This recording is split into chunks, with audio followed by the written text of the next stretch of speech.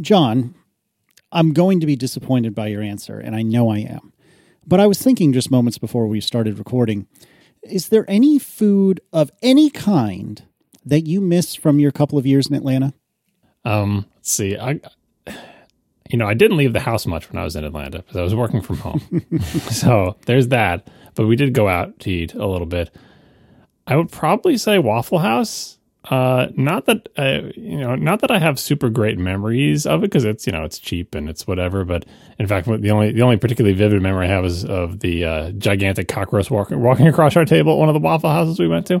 But there is a certain charm for it's a type of fast food restaurant that we just don't have in the North. Like their menu is not really represented. Whoa. Slow down, though. But, I mean, the North had plenty of excellent diners. So, it's different, though. It's not like... I'm very familiar with diner food. And speaking of something I miss, I totally miss Long Island diner food. And there's lots of imitation versions of that around here that don't really do it justice.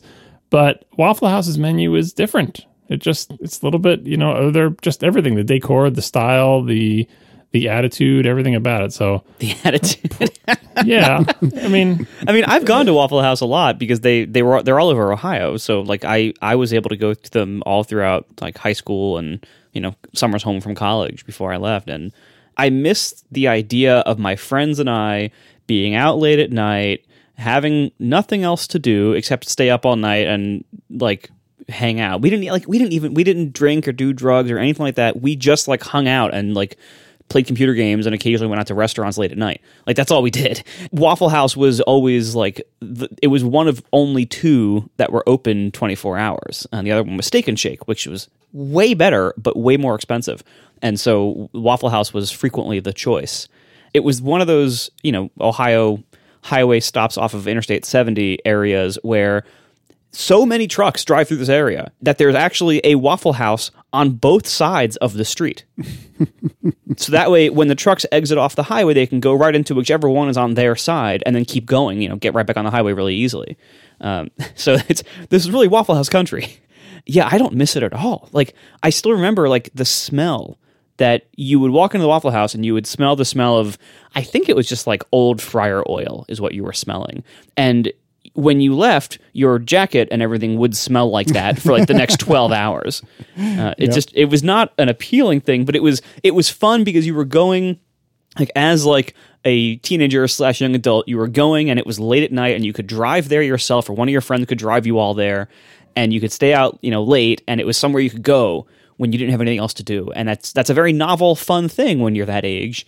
But as a 38-year-old, I would never in a million years choose to go there unless there was literally no other food in a 20-mile radius. I feel like Ohio is too far north it's not Waffle House's natural habitat. Ohio is surprisingly southern for being so far north. Yeah, I don't know. Maybe just not the right climate for the cockroaches. I don't know. It's just or palmetto bugs, if that's what we're going to call them. Oh, no. Get out of here with that. No, Ohio called them water bugs. Oh, that's even worse. Totally roaches. Yeah. And I suppose, a couple of times we went to do, random things, and there was, a random barbecue place around somewhere, and we would go to it, and, it's kind of like you miss the average level of random barbecue places. I'm sure we never went to any quote-unquote good ones, but just to know that even if you go to a mediocre one, it's fine, whereas if in Boston area, if you try to find the best barbecue, it's not as good as, the random mediocre one you find on the side of the road in the Georgia, Atlanta area, so... That's about it, probably.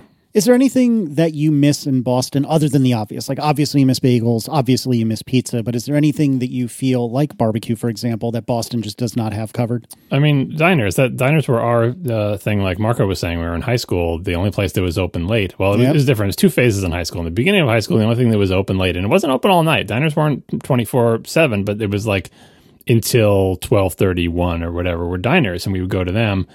In general, the diners did not want a bunch of high school students in there, so they kind of sneered at us, but they had cheap food and we ate it. And then eventually later in high school, Taco Bell invasion started, and they were open super late too, and they had less of a problem with teenagers. But their food, of course, was disgusting. I never ate the Taco Bell. I did get food at the diners. I freaking love Taco so it's just pizza, bagels, diners, and the ubiquity of passable Italian food restaurants. Like that makes sense. I don't know. I try to think of like, the place I spent the most time in my childhood, because my dad worked for IBM and we moved all the time. And the place I spent the most time in my childhood was, the Northeast, was New York and Connecticut. And I miss bagels, although there's a pretty darn good facsimile of them here. And I miss pizza, and there's okay facsimiles of that here, but not great. But other than that, I can't think. I mean, I do definitely miss diners, because that was a part of my childhood, or late childhood, if you will, as well. But as you had said, Marco, like, even though I am not above diner food and I love diner food, it's not something that I find myself craving at this phase of my life. Even though I crave like Chick-fil-A and Taco Bell and other garbage food, I can't say that I crave diners very often, but I'm also not up till 1 or 2 in the morning just because anymore. Oh yeah, like there was a time. It was what was Curtis's conference name? Coco Love. Coco Love. It was at a Coco Love in Philly a few years back. And I remember I was hanging out late night with Dave Wiskus, and I love Philly cheesesteaks, and I don't get them usually for multiple reasons, not only availability, but also health. But I was in Philly for a conference, and there was my favorite Philly cheesesteak place was right around the corner from where we were. So I was like, oh, let's go get a cheesesteak. And it was, 10 o'clock at night or something like that. Normally, like the year before, 1 year earlier, I was at the exact same conference and I did the exact same thing and it was fine. But this year, I forget, I must have been probably, 35-ish. I remember I was just up all night with just like heartburn and like upset stomach after having a cheesesteak at 10 p.m. I'm like, oh no, those days are over for me. Like I can't eat a bunch of rich food late at night anymore. Like that's just not a thing I can do now. And it was a very fast transition. Like it was literally 1 year that I went from being able to do that with no effects to, oh God, I can't do this anymore. Yeah, that is very sad. And I can't think of a specific moment that is equivalent to that, but I've definitely had those moments where like, oh, that was a poor choice. That thing that I did just a year or two back and didn't even blink an eye. Oh my, I have regrets. And that is, man, getting old sucks. Yeah. Well, that's the adult version of diners is, I also did this with my family. Like after church, you'd go for breakfast. Oh yeah, Denny's or Perkins. Oh, I love Denny's. At a diner, not Denny's. Oh my God. Well, when you're in Ohio, Ohio, we did Denny's or Bob Evans, which was also up there. And then college, the chain serving that area was Perkins. And both of those I would put significantly above Waffle House in my experience. But honestly, I'd rather go to none of them. Waffle House is not about the food quality, to be clear. It's like, it's I don't know what the correct equivalent of it is. Maybe McDonald's? Like, because I feel like McDonald's is not the bottom of the barrel, but like the cheapest fast food. Waffle House is like the diner equivalent of a dive bar. You go there because it's terrible. Yeah, I was gonna bring up Dive Bar, but I have so little experience with dive bars, I didn't know if that was the right analogy. Oh, that's funny. Yeah, it's very cheap, very straightforward. The attitude I was talking about is that, in my experience, the wait staff that work there were very no nonsense, kind of like diners, but the diner people were a lot meaner. No, Steak and Shake was where it's at, though. Like that's, if I could convince everybody to pay a few dollars more for each sandwich, I would want to bring everyone to Steak and Shake because it was so much better. And I got the Frisco melt. I really, even as a child, Marco was recommending to get the slightly more expensive option. James J.T. Troutman writes, the origin of the phrase bigger than a bread box goes back to Steve Allen and the TV game show What's My Line? Steve Allen was one of the early panelists on that program where they had to guess the occupation of a contestant. As the occupation often involved a product, one of Allen's standard queries became, is it larger than a bread box? It eventually evolved into a more alliterative form that has since entered the English language. And there's a website we can link to talk about that. Do you think if somebody ever makes a clip show of all out of context follow-up for our show, do you think that would make it in? What do you mean out of context? We know the context. We talked about bigger than a bread box a couple shows ago. I know we know it. But well, that's, you got to connect the dots. It's how history works. You got to look at all the texts and put them in chronological order and see how one leads into the next. I see. Oh my goodness. All right. Moving right along. The Feedback app, if you use it on your phone, runs a sysdiagnose and includes a system report by default. So one of the things that I have lamented in my bug reports, which I will put them yet again in the show notes because it's still happening. So anyways, one of the things that's kind of a pain is the incantation you need to do in order to generate a sysdiagnose. And several people wrote in to say that if you have the feedback app, and I don't know if that's pre-installed or not, but if you have the feedback app on your iOS device, you can, I think it's if you create a new feedback, I'm not sure if there's a mechanism to attach it to an existing one, but one way or another, there is a way to have the feedback app generate a sysdiagnose and attach it to a feedback, which is kind of convenient. I put this item in here because I filed the bug today, and I filed it on my Mac, and it reminded me that the macOS feedback app, when you file any bug, by default, it runs a sysdiagnose whether you want it or not, right? Oh, I didn't realize that. I was filing a cosmetic bug, which was like another cosmetic bug. It was the thing I asked about on Twitter today with the why the heck is my clock low contrast? It was like dark gray text on a black background, the menu bar clock, I mean. And I thought it was do not disturb, but then I turned do not disturb on and off and it never changed. I'm like, all right, well, maybe this is a bug or a feature, so I'm going to file it. And I file it and I put in the screenshots and I explain the situation. And then I click the next button and I realize, oh yeah, it always does a sysdiagnose as it grinds my computer for 10 minutes, right? I think you can turn that off, or I think it prompts you like, hey, do you want me to always do a sysdiagnose automatically every time you file a bug, or do you want to do it manually? And last time it asked me that, I think that's how this is controlled. I said, just run it, it's fine, because they're going to ask for it anyway, right? Little did I know that they'll ask for it anyway. Like, even though it's attached by default to every single bug I file through this thing, they will still, after 3 weeks, come back and say, could you do a sysdiagnose? So I have an update. Great. So I opened Feedback Assistant to get the bug numbers to include in the show notes. I had no idea that both of them have been resolved. They've both been resolved with investigation complete, unable to diagnose with current information. Maybe you should have sent a sysdiagnose. Ever think of that? Oh, John, I will fucking cut you. Are you kidding me right now? I cannot believe I didn't get notified. There's no comment from Apple in this. There's just at the top, resolution, investigation complete, unable to diagnose with current information. Are you kidding me, Apple? Are you kidding me? They're not going to notify you of that because the last thing they want is for you to notice and reopen the case. Because that kind of response is oh, thank God we can boost the metric slightly by just saying this was invalid rather than actually investigating anything. They didn't say it was invalid. I think their description is probably accurate. It probably is. They can't make any further progress without more information. But rather than ask for more information of a specific type, for example, they just closed the bug. And I don't feel like that solves the problem. I mean, I would have thought they would have closed it and said, oh, we fixed that already, didn't you see the release notes? Or said, we're closing your bug, but little do you know there are 700 other bugs plus one supermaster combination bug that we're still working on for this problem writ large, I suppose. I mean, the way to find out is refile it, make a new bug, do all the things, say, here's the problem I'm experiencing, here's the OSs I'm using, blah, blah, blah, blah, blah, and see if now they close it as a dupe or something similar. That's the only way to do it. Let me state for the record that Casey List's personal opinion is never file a radar because it's a waste of your f***ing time. Ugh. Why, Apple? Why? Just, can you try? Can you at least pretend? Can you pretend like you care for me, for Casey, for your pal? Just pretend, please. I strongly suggest you take Calm Casey's advice here and just stop filing it, because the more you file it and keep checking on it, the more aggravation you're going to face.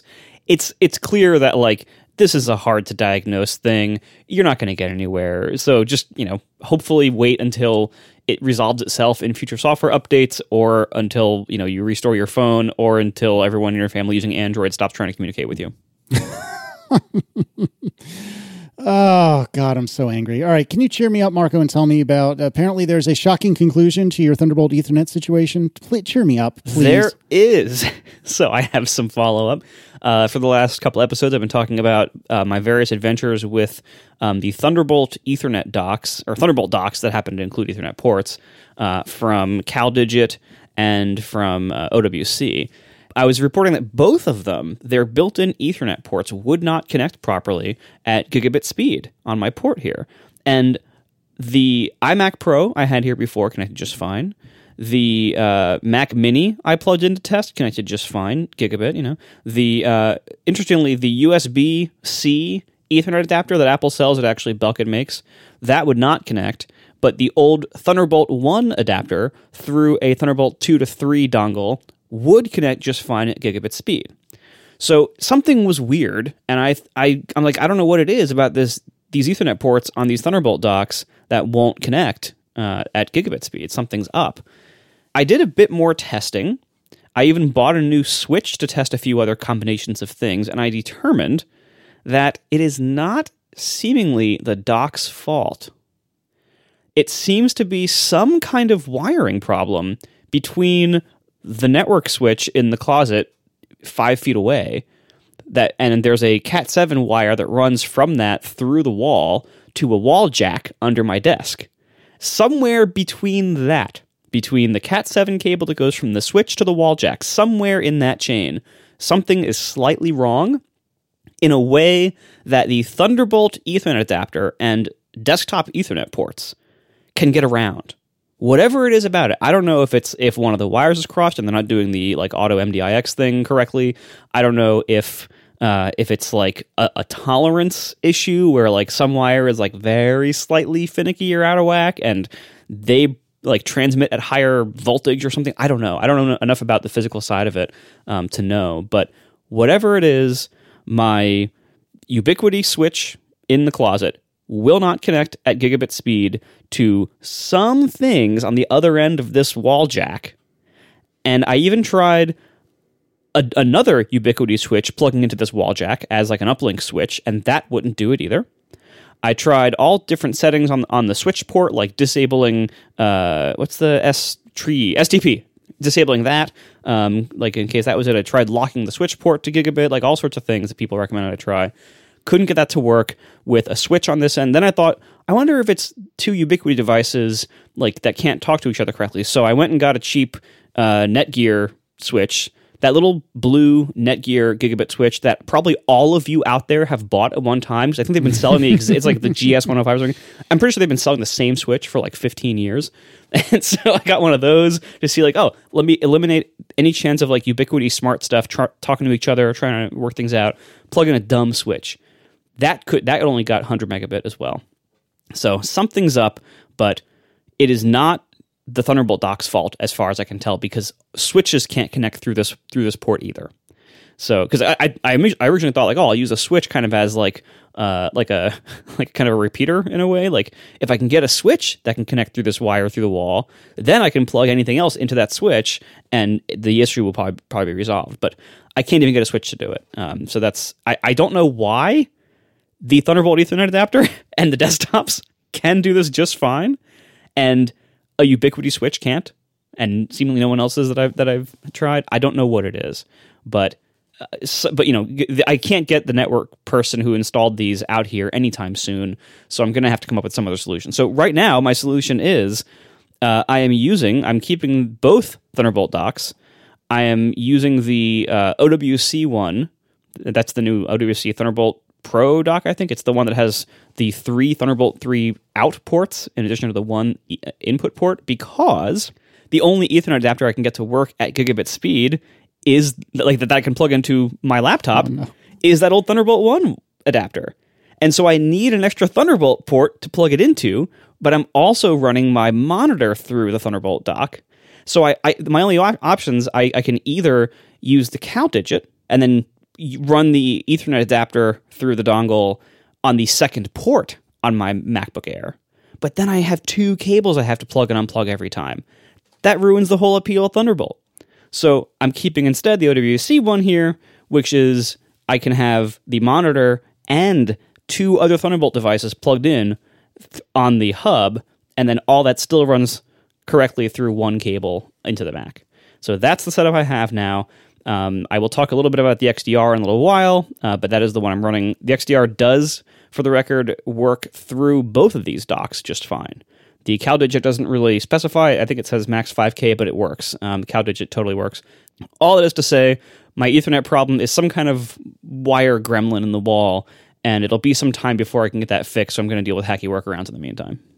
Delightful. How are you testing the Netgear thing? Like, so describe the setup. You've got a thing coming out of your problematic wall. You plug it into the Netgear thing, and then do you plug from the Netgear switch directly into the Ethernet port of some other Mac you have around or something? Yeah, but the Netgear switch has like status lights on it that indicate its link speed on the uplink port. Sure. And well, it's none of them are uplink ports; they're all auto switching. But the one I'm using as an uplink port that's wired into the wall, and it always just lights up with 100 megabit. I was just wondering if it would have changed if you put an actual device like your Mac Mini or something that has built-in Ethernet connected to the switch. Would that change the uplink port? I don't know. I mean, I also don't know enough about networking to know what controls that type of thing. But anyway, you had the salient point is that you had the no Thunderbolt docks were in the loop at all. They were just sitting elsewhere. Correct. And you still weren't able to get gigabit with various combination stuff. Yeah, that's weird. We should have someone on the show who knows more about networking. I've tried different network cables and everything. Like it seems to be a problem with like the jack or the wire in the wall, and those are going to be hard things to solve. So I'm not going to solve them now. Do you have continuity testers in your house? No. Why would I have that? I did. For a very brief time in probably the Waffle House days. I did attempt to make my own network cables. I got like one of those crimpers and the tester and this big spool of Cat 5e or Cat 6 cable at the time.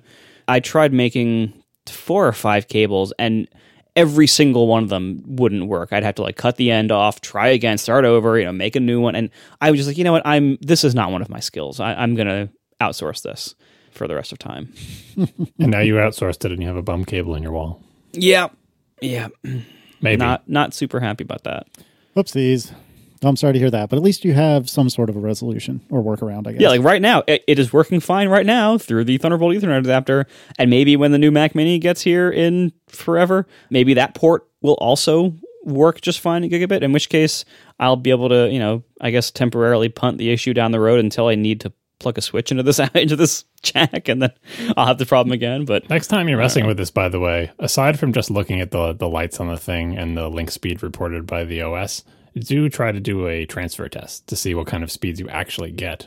Just to see if what I'm interested in is say the link says it's gigabit, but then you try to do a transfer and it gets 600 megabits or something because maybe some wire is frayed or screwed up or something. I mean, when I do an internet speed test, I haven't bothered setting up things on the switch so I could do a purely local test, but I have gigabit internet service here. And so when I do an internet speed test, it reaches into the 850s. So I think that's a pretty clear indicator that I'm probably okay. When the correct adapters are being used, I do seem to be getting full speed. We are sponsored this week by ExpressVPN. Go to expressvpn.com/ATP to learn more. There's a lot of reasons these days why you might want to use a VPN. Basically, it tunnels all your internet traffic through this third-party server, through this secure encrypted tunnel, and then out to the internet from there. So, of course, you can use this to not only do things like secure your own content. So if you don't trust, say, the network you're on, your ISP, there's weird stuff people do with Wi-Fi these days, and ISPs are always selling your data and trying to find new revenue streams that are really creepy for you. So there's lots of people who don't trust their ISP or who need to use a Wi-Fi connection that they might not trust. This is personally how I use VPNs. Whenever I need to go on some other Wi-Fi network, whether it's maybe a hotel while I'm traveling or something like that, I use VPNs, and specifically I use ExpressVPN. VPNs also have the side effect of making your traffic appear to come from their server, not your IP address. So you can appear to come from somewhere else geographically. And that, of course, has other useful benefits, like things like accessing your home video account when you're traveling abroad. ExpressVPN is not only a great VPN for things like privacy and ease of use, the apps are super easy to use, but also they are so fast. When you're using it for something like a video connection, you would never expect, as a nerd, you'd never expect bouncing your traffic through someone else's server would not introduce noticeable performance degradation. And trust me, I didn't notice. I used it to watch, when I last traveled, I know it seems like forever ago, when I last traveled, I was able to watch my home Netflix account, and it was fantastic on ExpressVPN. See for yourself at expressvpn.com/ATP, and you can arm yourself with an extra 3 months of ExpressVPN for free. That's expressvpn.com/ATP. Visit expressvpn.com/ATP to learn more. Thank you so much to ExpressVPN for sponsoring our show. Apple today, it was today, right? God, it's been a long day. Apple today has launched a major new racial equity and justice initiative, or several new racial equity and justice initiative projects to challenge systemic racism, advance racial equality, and to advance racial equality nationwide. This is what was teased yesterday on some morning talk show with Tim Cook making some sort of recorded appearance, I believe. So I don't know, John, tell me about this. What is Apple doing, and are we excited? Are we super excited? What's going on? So this is just a continuation of something that Apple announced a while ago. And the announcement was three main things that Tim Cook tweeted about. One was supporting what they call the Propel Center, a global innovation and learning hub for historically Black colleges and universities. The second is our first developer academy in the U.S., which is in Detroit. And finally, funding to accelerate minority-owned businesses. This is the quote from the longer quote from Tim Cook from the press release. We are all accountable to the urgent work of building a more just and equitable world. I think that is the correct framing for this, because whenever Apple does something about, like, why is Apple doing anything about this, right? And the cynical answer is like, well, companies like to do nice things, so people think nice things about them or whatever. But the actual reason is that, with great power comes great responsibility, and we collectively are all accountable for doing the work to make a more equitable world. It doesn't just happen by itself, and it also just doesn't happen if you're just like not evil yourself. That doesn't also solve any problems either. You're not adding new problems, great, good job, but you're not solving anything. He continues, we're launching, this is such a mouthful, REJI, that's Racial Equity and Justice Initiative. We're launching REJI's latest initiatives with partners across a broad range of industries, working together to empower communities that have borne the brunt of racism and discrimination for far too long. We are honored to help bring this vision to bear and match our words and actions to the values of equity and inclusion that we have always prized at Apple. All right, so it's typical PR speak, but I think that first bit about that we are accountable, and the second, empowering communities that have borne the brunt of racism and discrimination, recognizing the fact that these communities have had to deal with more than others, and that's why they need, that's why we need to help. What they're doing to help, if you look at like the bottom line, they're throwing $100 million into these efforts. That I think it's $100 million collectively for all three of them, which sounds like a lot, but someone did the math earlier today, and it works out to be like 8.5 hours of profit for Apple. So if we want to be, the most charitable, no pun intended, interpretation of that is, This is an initiative, this Racial Equality and Justice Initiative. This is not just like a one-time thing. This initiative was announced a while back. Here's three things they're doing. You do want to try all sorts of different things, right? So they've got these, the Propel Center, a developer academy, and funding for businesses, right? Especially if, like Apple, you're kind of new to this whole type of initiative, it's good to figure out like what works best, what provides the most benefit, right? Before you pledge $100 billion to it. So that I feel like is the most charitable interpretation, which is $100 million, even though it's not a lot compared to Apple's profits, it's still plenty of money. And $100 million is a good trial balloon in three different directions to see what's going to have the most impact. The only question I had about this announcement is like in the Developer Academy, again, this was just announced today, so I don't have time to look into this in depth, and many other things were going on today, as usual. In the world of news. But a developer academy, especially if you're a company like Apple, on one hand, it's like, it's great. Apple's a tech company, and one of the things they can give is they know tech. And so they could have a developer academy, but it's like, all right, but nobody wants Apple to pay a bunch of money to make a developer academy that trains people to be developers for Apple's platform only. While that's great, and while Apple surely knows a lot about Apple's platforms, it kind of reads like a kind of a giant ad, like we're teaching you to become, Apple developers because we're Apple. There's lots of marketable technology skills that have nothing to do with Apple. Is it like I'm charitably, I'm going to think this developer academy is just a developer academy, broadly speaking, for people who want to get into the software world, right? But if it's just a school where it's like, we're going to teach you to make apps for the App Store, I feel like that's a little bit too self-serving. I don't know how I feel about it. It's only $100 million, so they can take another shot at it to get it right. But I could be entirely wrong about it. But that was my first thought, is like, it seems, it doesn't, although it seems appropriate for Apple to allow people to dig into that, like, hey, we're the experts on Apple platforms and we'll teach you how to do it best. And Apple is a very lucrative platform. There are other jobs in technology, and it would be great if Apple put their money towards that as well. Yeah. I mean, but still, it's something to applaud. And I think that we should definitely applaud them for doing anything. I mean, anything is more than nothing. And like you said, $100 million, that's a lot. Maybe not a lot for Apple, but it's a lot in general. So it's pretty cool. Yeah, I feel like since this is an initiative, I hope to see in the future, like, a readout on this. How did these things go? And then more money and more projects and more money and more projects, just like the environment stuff. The perfect example is the environment stuff, which Apple has been on for much longer than they've been on the racial justice stuff, right? Environmental stuff. Apple's been doing environmental stuff for years and years and years. And there's always an announcement, oh, we're doing this, or we're doing that, or we're building this thing, we're doing that thing. And now we have an announcement, we've passed this goal, and we're taking mercury out of the things, and we're using solar here, and now we're all on renewable. Like, it's just, it never stops, right? That these are not just like they hire someone to do a thing, they get the good PR and they go away. These are ongoing initiatives within the company that never end as far as, the environmental stuff. I don't expect them to say, yeah, we're disbanding our whole environment thing because we're not going to do any of that anymore, right? And I hope this is the same. I hope, every year we'll see new announcements in this area on the work that they're doing, because they certainly have enough money for it. All right, Marco, that time has come. So now 2/3 of the hosts of ATP have fancy pants monitors, and I am super jealous and have incredible FOMO. Marco, how amazing is your $90,000 monitor? It was not quite that much. Not quite. A little, slightly less.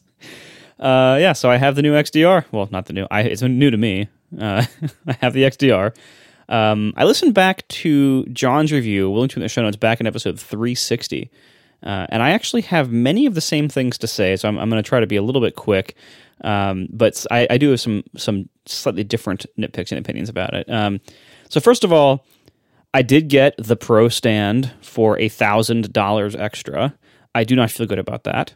It feels kind of like when you're buying a car and you have to pay like an extra $2,500 for like, the sunroof package. You're like, well, I really like a sunroof. I don't want to pay that much extra for it, but I guess I'll suck it up and do it, right? Like, it's that kind of thing, right? This happened to me exactly with my Subaru. It was something like, I don't remember how much it was, but I remember I was buying the Subaru, when I was like fresh out of college. I really didn't have a lot of money. It was a desperation buy because my car at the time had broken down. Does that sound familiar? So anyways, there was a package that had, it was sunroof, leather, and one other thing. For the life of me, I can't remember what the other thing was. And it was just enough money, even though I really wanted leather and I really wanted a sunroof. It was just enough money that I was like, no, I just can't swing it. And if I could have, piecemealed or ad hoc'd it, I would have probably gotten the sunroof and left the leather behind, because I would have preferred the sunroof over the leather. And I remember to this day, it still bothers me that it was a package and I couldn't just tick the sunroof tick box. Oh, man, that makes me sad. Yeah, well, the reason why it's a package is because of people like me who will then buy the whole package just to get, like, I really want the heated seats. I don't need all this other crap, but I guess I'll buy it, just to get that. Now, keep in mind, we're not talking about a package here. This is one item. It just happens to be an important item, because without the monitor just lays on your desk. Right. Well, frustratingly, when you order the Pro Stand and the Pro Display XDR in the same order, they still ship separately. They're still two different boxes, and they shipped at different times. And so my XDR arrived on a Friday, and I didn't have the stand until Monday. Nice. So I had to wait all weekend just staring at the box. Like, I actually considered like John's small child approach. Like, I want to get this thing going. But the other thing that I think I talked about in the review, or maybe in the WWDC episode, is I'm pretty sure it will stand on its edge. Like, it's flat bottom. I just tell Adam not to run into the room, I guess. I have a very energetic 8-year-old. There is no way I'm doing that. So anyway, after the long wait of waiting the whole weekend for the stand to come separately, I did get to finally open them up, and I've used it now for 3 days. And first of all, the packaging is really remarkable. Like, I know boxes are boring to most people, but it is so hilariously like over packaged. The packaging itself, it has like 2 different layers of boxes. The inner layer is like, the box seems to not actually be made of cardboard. It's made of what looks like a plastic, but it is like shaped into a corrugated cardboard style shape. the packaging, and then inside of that is like, there's like, big foam pads that actually pad the item. The stand box, empty, weighs almost as much as my LG 5K. The monitor, like, Oh, goodness. and the XDR box I think weighs more. Again, empty. So this is like heavy duty packaging. It's huge. It's very secure. Give them credit for that. Like, these things are very unlikely to get damaged in shipping. And the Pro Stand is this very satisfyingly heavy aluminum block. It is, as John said in his review, it is like the foot of it is way thicker and heavier than an iMac foot. It's significant. So like it feels very good to use the Pro Stand. It feels very good to set it up. You feel like that your monitor will be very secure, and critically compared to the LG, it does not wobble when I type at all. Not even a little. It is fantastic. It just stays there. I don't have to get a whole new desk to try to fix the wobble. It just stays there. So I am very happy about that. I still feel like a total fool for having paid $1,000 for the stand. So why didn't you go Visa? And perhaps you've talked about this and I've forgotten, but why not just get a Visa stand and call it a day? Part of that is that I wanted the nice, clean aesthetic. Like, part of the reason I wanted this monitor is that I didn't want it to look like a generic PC workstation. And part of that is that I've used VESA mount adapters many times in the past. I've used ones from Ergotron. I've used some other various ones. And they're always okay, but I've never found one that I really thought was great. I've never found one that seemed like especially awesome and really stable. And furthermore, the ones that I have found that were even remotely good were all like desk clamp style ones, not with feet. And I actually wanted a foot. It is nice to have the space under the monitor just, floating there, but that also does increase the odds that it will kind of rock when you type. And that's the last thing I wanted. If you have a monitor like being suspended over a desk by an 8-inch long arm, like that's the physics of that. Like, you're holding it out, so any motion on that arm, it's going to magnify even the slightest motion, and it's going to shake the monitor. So I didn't want the chance of anything like that. And again, I haven't been thrilled with the VESA mounts I've had in the past. So like they're fine if what you need is to hold up 2 or 3 monitors in a special configuration and have them be adjustable in certain ways. That's what they're for. But as merely nice monitor stands, I don't think I've ever seen one that functioned as a nice monitor stand. That's what this Pro Stand is. And again, I feel like a fool for having bought it, but now that I have it, I'm glad I have it, if that makes sense. I try to block out the purchase process from my memory. I also looked for a VESA stand for my gaming monitor, actually, because I hated the LG, same thing, and I hated the wobble, right? So I was looking for just not an arm, just like a plain old stand, and you can find tons of them, but I looked at every one and like, oh, these are so ugly. They really are. Not that the LG monitor is so beautiful, it's just black plastic, but I just wanted something simple and nice and sturdy, and everything I found was either super sturdy but like ugly, brutalist architecture type of thing, or equally flimsy or really weird. Like, this is how Apple gets us. I mean, this is the reason we're buying this stupid monitor to begin with. Just something as simple as essentially an L-shaped piece of solid aluminum, presumably machined out of a solid block of aluminum, which is why it's $1,000 or whatever. That doesn't explain it. But anyway, part of why it costs so much money. It's a very simple thing, but nobody makes that very simple thing. And people think they're making a simple thing, but they end up making something that's slightly ugly, or at least, if not ugly, then doesn't match the Apple aesthetic. So that's how Apple got us. We just wanted something that matched. For me, is the whole point of the Apple monitor. It has to be nice, it has to be big, and it has to match. And so then $1,000. Although I should have, if Tiff wanted to save a little money, she should have listened to the podcast back then and said, look, Marco's going to get one of these anyway. As I think I predicted on a clip that someone tweeted recently, right? Right now, when I bought mine, they were having a 6% cash back thing for the Apple Card. Right? So that was the time to buy a Pro Display XDR on a stand and like hide them somewhere, and then not tell Marco, and then just wait until Marco finally says, all right, fine, I'm getting the XDR, and says, hey, I saved you 6%. You're welcome. Yeah. Oh my goodness. Anyway, so and no, I mean, the matching thing is real. Like, I know like people who are often into technology often think very analytically about purchases and look at only the specs and the pricing and the economies. And I get that. I was that way much more in the past. I am still that way on certain things, and I totally get that. And if you look at like, value and specs, and if you look at like facts, right? Not opinions, not delight, not design, just look at facts. This thing is ridiculous, all right? But sometimes I get ridiculous things because I like them and they make me happy. And most people have some area of life where they are that way, and this is mine. Wait, this is yours? This one thing? I guess I didn't say only. This is among mine. This is one of mine. I think that would be an accurate statement, because there are areas I feel like where you just are, don't go for the most expensive item. But Totally. to be clear. There are many like them, and all of them are mine. Yes, I'm wearing very inexpensive pants right now. Anyway, so, You save a lot of money on haircuts. I do actually. So anyway, this like when John reviewed his, he mentioned that it was his first screen real estate increase in a very long time. Mine was not as long as his or as significant as his, but this is the first time that I have gained more screen real estate since 2011. So it's been almost 10 years, roughly. I don't know when in 2011. I think it was like March 2011 was when I got my 30-inch. So yeah, in March 2011, I went from dual 24-inch to a single 30-inch monitor. And 30-inch monitors had the horizontal resolution of 2560. When we went back down to 27 inches as like the big standard screen size among Mac people, we kept that same real estate. We just made everything on screen a little bit smaller. But that it was the same horizontal real estate since then. Not only have I not had a screen real estate increase since 2011 when I got my 30-inch monitor, but Apple has not had a screen real estate increase since they made their 30-inch monitor, which was in 2004. By the way, I did some quick research earlier this evening.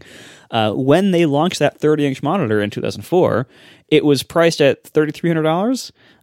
After inflation today, that would be about $4,500. And this costs $5,000. But yeah, that one came with a stand for free. However, that one also required a certain degree of high-end graphics card, the cheapest of which was $500. And most people didn't have that card yet at that time. So if you were buying that 30-inch monitor, you would probably also have to buy a $500 graphics card, and it would only work in a Power Mac, like in the tower, but that could fit such a graphics card. Things are more expensive today.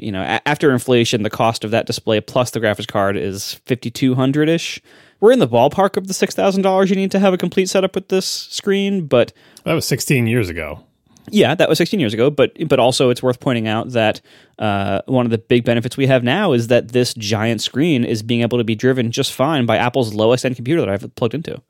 I mean, that's what you would expect, is like the thing that was a big deal back then. Wow, a 1 megabyte hard drive. That's amazing, right? Becomes commonplace and much cheaper. Much, much, much cheaper. So 16 years later, the idea that adjusted for inflation, the monitor of a similar size would be a similar price shows that the XDR actually is ridiculously expensive, because you would expect, take a different size, like a 23-inch. How much could you get a 23-inch monitor now versus 16 years ago?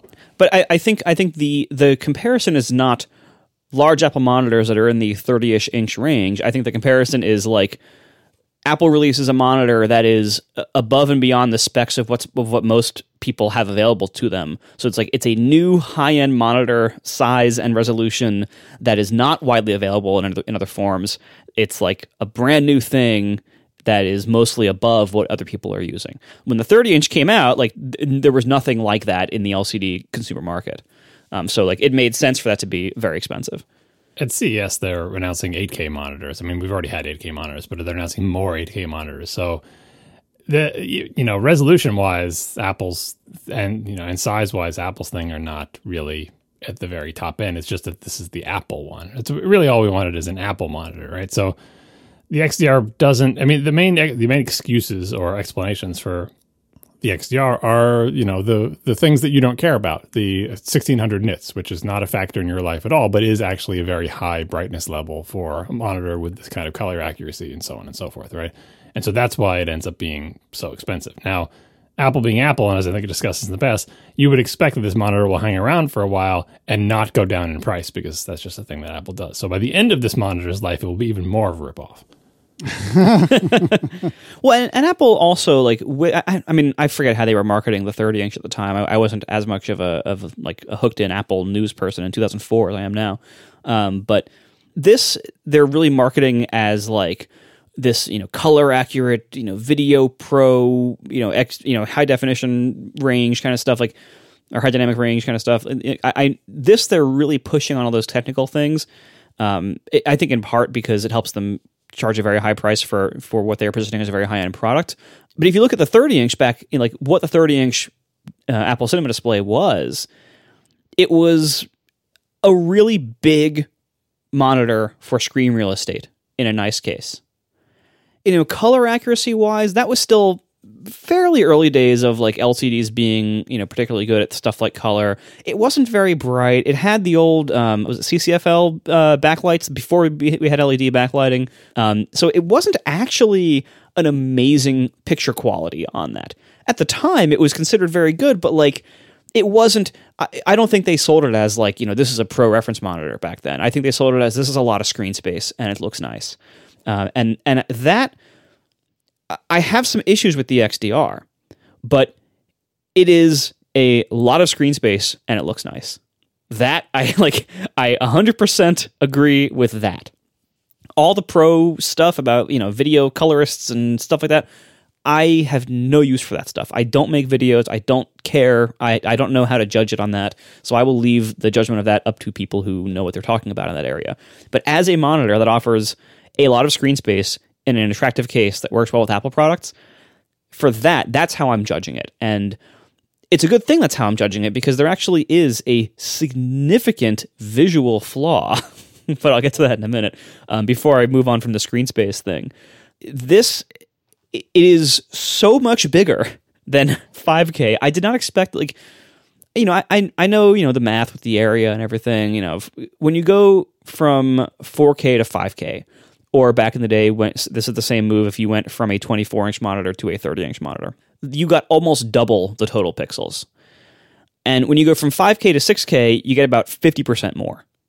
So it's not as dramatic of a change as like when you first went to 27 or 30, but it's still extremely dramatic. And when I first, like, the first day or two of using this, I didn't even know what to do with the space. Like every window, every size I would make it would look ridiculous. It would either look like a tiny window floating in a pool of wasted space, or I would make it bigger to actually use the space, and it would look comically large.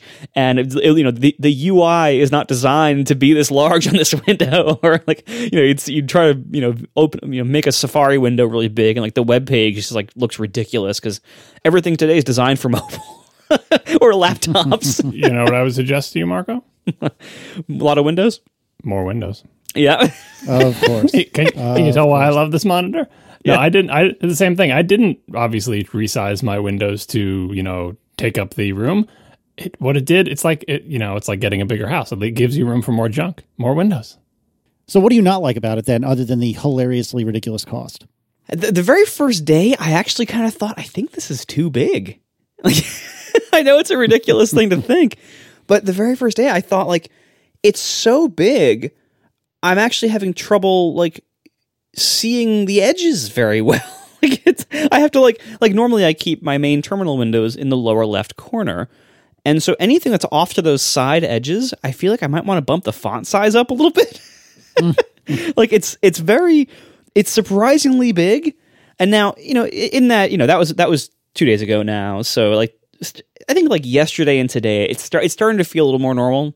And this is like what happened when John was talking about his, like, you just get used to it and that becomes normal. And when I first opened it up and took it out and was first using it, I thought, oh my God, this is so big, it'll never feel normal.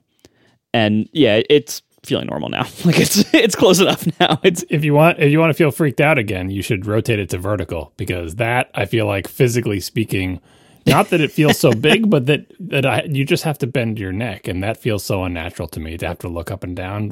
In the vertical orientation, it is just, at least on my desk, and on a again, like I said on the original show, on my non-standing desk, there's no way this can be anything but ridiculous and vertical because I have to like look up at the ceiling to see the menu bar. Oh yeah, I mean, like even in regular landscape orientation, I have it on the bottom setting on the stand. This is as low as the stand will go, and because any higher than that, and it's like it's above my eye line, like my line of sight right now, like with it at its lowest setting, my line of sight is about 25% down from the top. And I wouldn't want it any higher than that. Like, I don't want the monitor to go up any more than that. You don't want to be looking up very far. Like, that's so. Yeah, I don't know how you could use this in portrait. You could lower your desk though. Like, you have adjustable height desk, right? I do, but like it's already at like the correct. Like, if I lower it, I mean, my leg is only 1 inch below the bottom of the desk, so it's not. I couldn't really lower it that much. But anyway. So and I had to like move some stuff around the desk to make room like under the monitor. Like I used to be able to put more stuff under the monitor, and now I can't because it's bigger. So it's interesting like moving up to a larger size again for the first time in almost a decade for me, which is it's the longest I have ever gone in my entire computing life without increasing my screen space. Like I started using a computer in 1994. And this 9-year span was the longest I've ever gone without increasing my real estate. But anyway, it is starting to feel a little bit more normal now. It's ridiculous. I even, I decided to play a little bit, and I set in the for a little bit in the settings. I set it back down to run at 5K resolution to see like how that compared. And first of all, everything looks comically huge at 5K on this screen. But also like. I thought, oh no, this isn't enough space. The windows are all crammed together. Oh, my word. So anyway, there is one small downside and one big downside. The small downside to me is the webcam situation. The XDR does not have a built-in camera or mic. They made a deal with Logitech to basically have a slightly specialized version of a webcam Logitech already makes that's made for the XDR and sold to the XDR. It basically has a nice little magnetic mount on top, and they put the right magnets in the XDR so that it can mount right on top. Problem is, it's an ugly PC webcam, and it breaks up the beautiful look of my nice display. That like a big part of the reason I got this display is for its nice Apple look. I don't want a big PC webcam chunking up the top of it. Fortunately, I don't need a webcam on my desktop very often. I use it maybe twice a year. Like I use it much more on laptops for various reasons. On desktops, I hardly ever use a webcam. So I have Logitech webcam, and I put it up there for like a few minutes. I'm like, nope, that's not staying. And so now I'm just dangling it behind the screen. Nice. And whenever I need to use it, I'll just reach back there and stick it on top. Until then, it'll be waiting there. I'm surprised you find it so offensive. I mean, I think it is. I mean, it doesn't look like an ugly PC thing. It looks almost Apple-ish. If it was made of solid aluminum, I think it would be Apple-ish, but I find it mostly inoffensive. Like what I'm looking at is the entirely black face of the thing, a very low contrast logo, and a dark gray foot. Yeah, so I leave it there. I mean, I don't use my webcam much either, but I like the idea that when I want to, I don't have to go fiddle with anything, and it, because it's so high up on the top of the monitor, it's not really in my line of sight anyway. Yeah, so I just leave it on all the time. Yeah, that's fair. But yeah, I can't abide the look of it, so it'll be dangling back there in shame until I actually need it. The big downside for me, which I wish it didn't have this big downside, and it's kind of bothersome, but I'm slowly getting used to it, is the really dim edges of the display. This is something that most reviews didn't mention or kind of alluded to in different ways, but there are two significant light fall-off problems as you approach the edges. One is that at the very edge, and I measured it earlier, I would say about the rightmost 14 points of screen real estate, and well, not just the right, like around all the edges, 14 points around all the edges. There's significant light fall-off. And if you look at their marketing page, you can see why this happens, and they even kind of talk about it. Like the way that it's edge lit by all those little LEDs, there's like these little cells, and the cells can overlap a little bit in the middle, like when there's adjacent LCD or LEDs around them, but the ones on the edge have no adjacent cells on the outer edge. And so there is no ability for them to like team light an area along the edge. So the areas along the edge actually are noticeably dimmer. And if you keep a light colored window on the edge, like I mentioned a minute ago, I keep my terminal window in the corner, and I use white terminal windows. I know, I'm sorry, I know that's not cool for nerds, but that's I always like light colored terminal windows. I'm a light theme kind of person in general. You're a monster. I know, it's just so much better contrast. Like I don't use dark mode for the most part on Macs. I do use it on iOS devices, but not on Macs. Anyway, when you have a light window on the edge, whether side or bottom or top edge, well, top's the menu bar, but side or bottom, you really notice that last 14 points of screen real estate, which is about one line on the terminal window, it looks like a gradient. Like, it looks like a gradient that goes from white to slightly gray. It's very clear. I'll get used to it, but that is a surprising drawback for something that Apple sells as like a really flawless, amazing monitor. The other drawback is not quite that bad, but certainly noticeable. If you have a large solid color window on either side of the screen, which I frequently do, like Xcode, for instance, I usually align Xcode so that it's against the right edge of the screen, taking up about, like the rightmost 2/3 of the screen, and then I use the left third for like simulator windows and stuff like that, documentation, whatever else.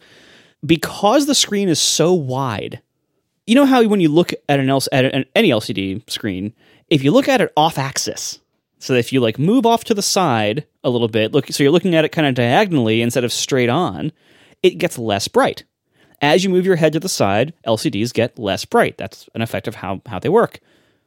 This monitor is so wide that just the angle of my head to the edges is enough to cause noticeable brightness loss to about the rightmost. I measured it earlier at about 150 points on left and right. See, when you mentioned the edge brightness, that's what I was thinking of, because I'd noticed the effect too, but I had chalked it up to off-axis viewing because it's such a sharp angle. But I just did some experiments, and you're right, it's not the off-axis. At the very edges, that's not off-axis, that's just the backlight problem.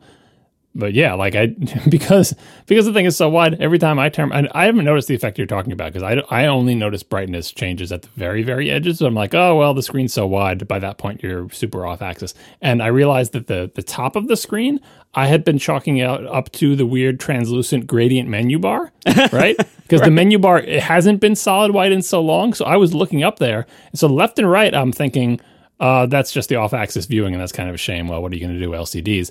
And the top, I was thinking, stupid translucent menu bar with the gradient. And then the bottom, I never see it because I never have anything against the bottom because that's where my dock is. Oh, okay, that's why, yeah. But yeah, so yeah, I'm a side dock person. So anyway. Same. When you have like large, brightly colored windows of like solid color areas, like if you run Xcode on the right side, you will notice that the rightmost 150 points or so kind of have a subtle gradient that fades to darker color, and it is totally viewing angle. Like if you move your head over to the side so you're looking straight on the edge, then it gets brighter. That I was surprised. Again, like you expect, the way Apple has sold this monitor, you expect it to be like visually flawless, and it's not. And those are substantial drawbacks. And if you notice, like none of the marketing material shows this, because the marketing material all shows dark backgrounds in everything. The apps, the content they're showing, it's all like you're in a pitch black room looking at this monitor showing super bright like tiger in the middle of a black screen. And I think there's a reason for that. I mean, first of all, it's just that's how they market pro stuff in general. But also, like, this monitor is actually not as good as they would like to tell, probably, at showing large light-colored UIs. UIs that have large areas of light-colored solid areas. If you're going to put one of those near the edge, it's going to look bad. And so I actually, like, I'm glad I have it as a beautiful monitor in a nice design that sits nicely on my desk, matches my stuff. The stand is solid. It doesn't wobble. It's a huge amount of screen real estate. And, doing development on it the last couple of days has been luxurious as I've had all this screen space and everything. But it does kind of bother me that Apple sells it as a really, like, pro, awesome color, accurate, whatever, but it has noticeable brightness problems in regular use as displaying UIs. And so the way I feel about it is, it feels a lot like that old 30-inch monitor did, which was a stunningly large monitor that had decent visuals. Like it was, as I mentioned, it had the old CCFL backlighting. It didn't have the best brightness or contrast or anything like that, but it was a big monitor in a nice enclosure that matched your Apple stuff and gave you a ton of screen real estate. That's what this is, to me at least. And if pros have better uses for it, and the color accuracy or the XDR-ity of it helps them do their jobs, that's great. For me, it is a lot of screen space. It has these two visual shortcomings that I think are substantial, but not substantial enough that I am going to have a big problem about them. Like, I wish they weren't there for such an expensive purchase that is sold as something that is so visually perfect. Well, they're not selling it as visually perfect. The market they're selling it into has expectations that match what they're getting. So in the world of reference monitors or color grading monitors or whatever, there is a parallel market for what are called client reference monitors, which sounds weird, but the concept is, so you're working on a movie, right? And you're looking at it on your super accurate monitor, and you're doing all this work, and you're editing, and you're color grading, you're doing whatever you're going to do. And then you want to show the director, hey, what do you think of this? What do you think how this looks? You can't show the director and the producer and whoever else is in the room all looking at the reference monitor, because reference monitors, as soon as you go off axis, get all wonky. Right? So you need a monitor that 4 people can look at the same time, which means they're going to be off axis. And that's the client reference monitor, which isn't as good as the reference monitor, but has better off axis viewing. So 4 people can watch it and the person on the outside won't say, why is this scene so dim? I mean, that's the market this is being sold into. So the things you just described would not shock anyone who's like, yeah, I bought a reference monitor for $35,000. And if you're not looking dead on at it, it's all weird, right? I think this is not that bad, but mostly because it's so darn wide and it's an LCD that at the edges, you're off axis, because especially if you have it close to your face. Like if you push it farther away from you, this actually gets better, right? But if it's as close as you normally keep a monitor and you have to rotate your head, now you're at this fairly extreme angle, and LCDs tend not to do well there. The things that help actually is I do wonder if the nanotexture would help, but also other display technologies like those PVA screens or other ones do all sorts of distribution to try to make the off-axis angles slightly better.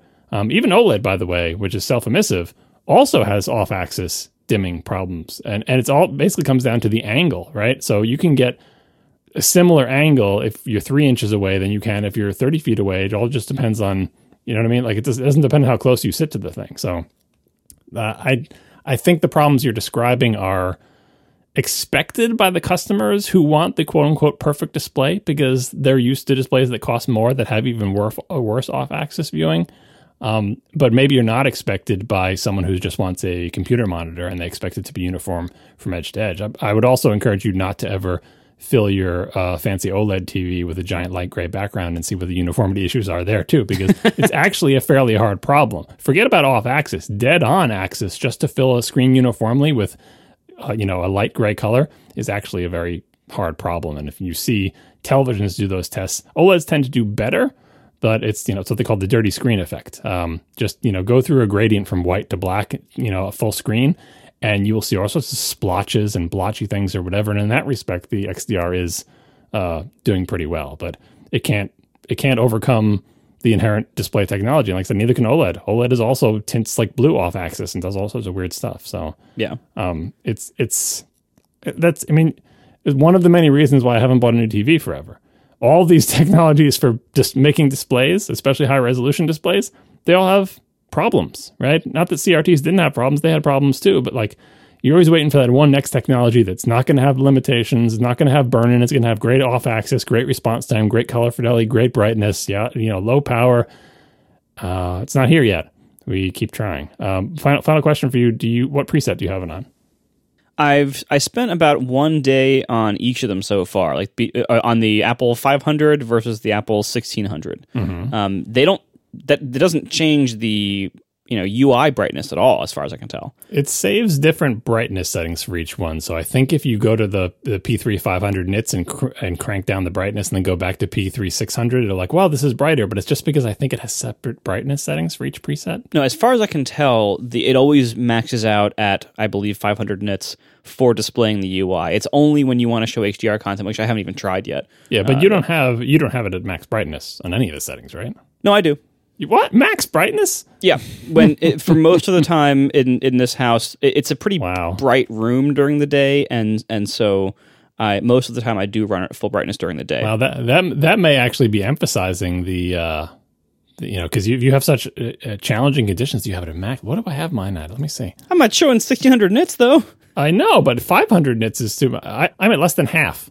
If Apple really wanted to solve the edge dimming problem, there might be some kind of way for them to just slowly ramp up the brightness as you go from the center outward. Yeah, it's the uniformity thing. Put a light gray background on the whole screen. Does it look uniform? What you're asking for is a giant halo around the outside. It's really hard to do. I mean, the actual solution is then again, new TVs at CES. So the XDR has 575 little individual lights as the backlight or something like that. Yeah, 576 or something like that. The newer televisions have many thousands, right? They don't use each individual light as a separate zone, but that's a separate issue. They have many thousands, and I forget when I mentioned this. Maybe did I mention it last week, or maybe it was in a Slack conversation? I can't keep track of what's in a podcast, but one of the manufacturers was bragging about the fact that they had made their televisions thinner, and the way they had done it is by pressing the backlight, the little there's a sheet that has a bunch of little white LEDs in it, right? This is an LCD television. Pressing that right up against so it touches what they call the diffuser plate, because the LEDs are little white LEDs. They're point lights. They're tiny little point lights, right? But you can't have a bunch of little point lights. You need something to diffuse that light. And the distance between the light and the diffuser makes the TVs thicker and also adds more shadows. Because if you can imagine having 100 flashlights shining at a wall, right? If you push the wall really close to the flashlights, you get 100 dots on the wall. But if you push the wall back, you get 100 big fuzzy dots, and they overlap, like you were saying with the overlapping lighting, right? To try to make it uniform. Trying to make a uniform white screen with 575 point lights is actually very difficult, and it comes down to the diffuser, right? So one solution is put way more lights in there, right? Put way more tiny lights and pack them closer together. And the second is, if you pack them closer together like that, now you can move the diffuser closer to the thing and make your TV thinner, and there's all sorts of these efficiency things. And then the final thing that they did this year on TVs at CES is put essentially, it's acting like a heatsink, but a big aluminum layer or some kind of metal layer behind the backlight to pull off heat so you can drive them brighter, right? And it sort of wicks away the heat, which is kind of what the XDR is doing in theory with that weird honeycomb in the back, letting all the air out in the fans and all that business. And by the way, you didn't mention whether you heard the fans or not, but nope. Yeah, so there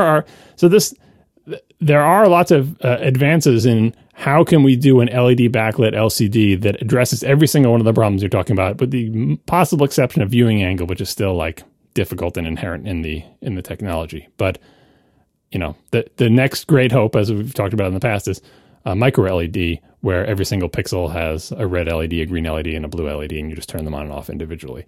And that ain't anywhere you can get that, but the problem is they're so big now that I think the smallest size is I don't think it's measured in inches. I think it's 12 feet or something. Because the pixels are so big. If you want a 4K TV, it's cool. They sell them in, I forget how big they are, but they're 40-inch diagonal units.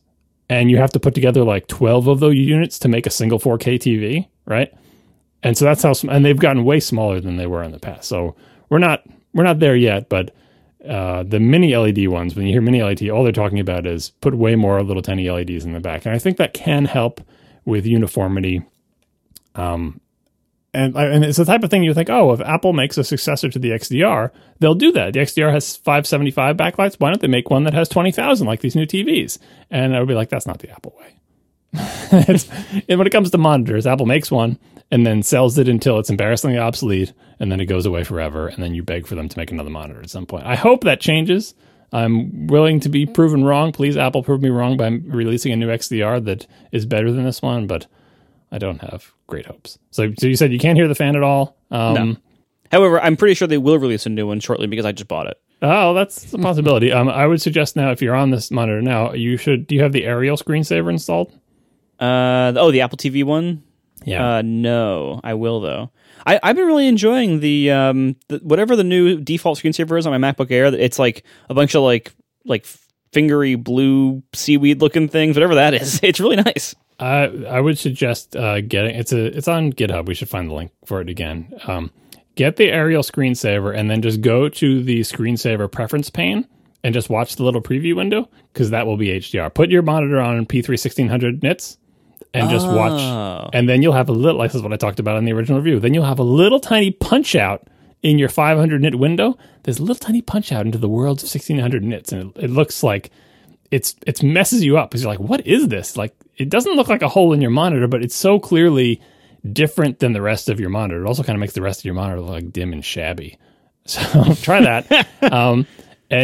And the other thing I would suggest trying is, I can give you either URLs for this or I can send you the files. But when I got my monitor, I'm like, well, I want to see what this thing can do. This is before I was able to get Windows to boot on it, because that took a long time, as we can see past episodes. But before I could get Windows to boot on it and play HDR games, I wanted to see, like, show me full screen HDR, video.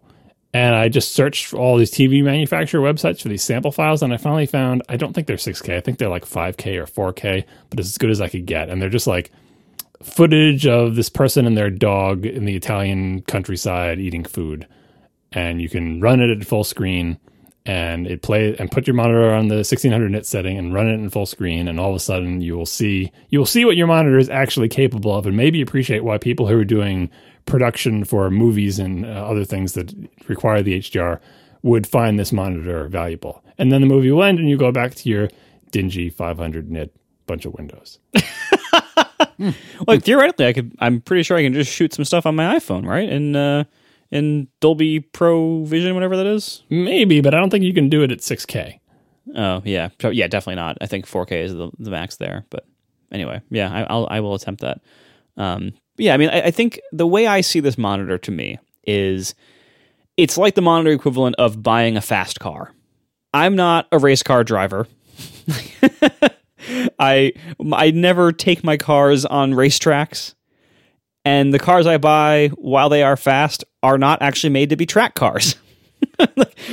You spend more money on them, and they might not be flawless at everything, but they're very nice and they make you happy. Like, that's how the fast car analogy, that's how I look at this monitor. This is not something I need. This is something that is really nice, and it is completely ridiculous, and it costs more than I want to talk about, but it makes me happy every time I use it, as long as I don't look too much at the edge. But it makes me happy.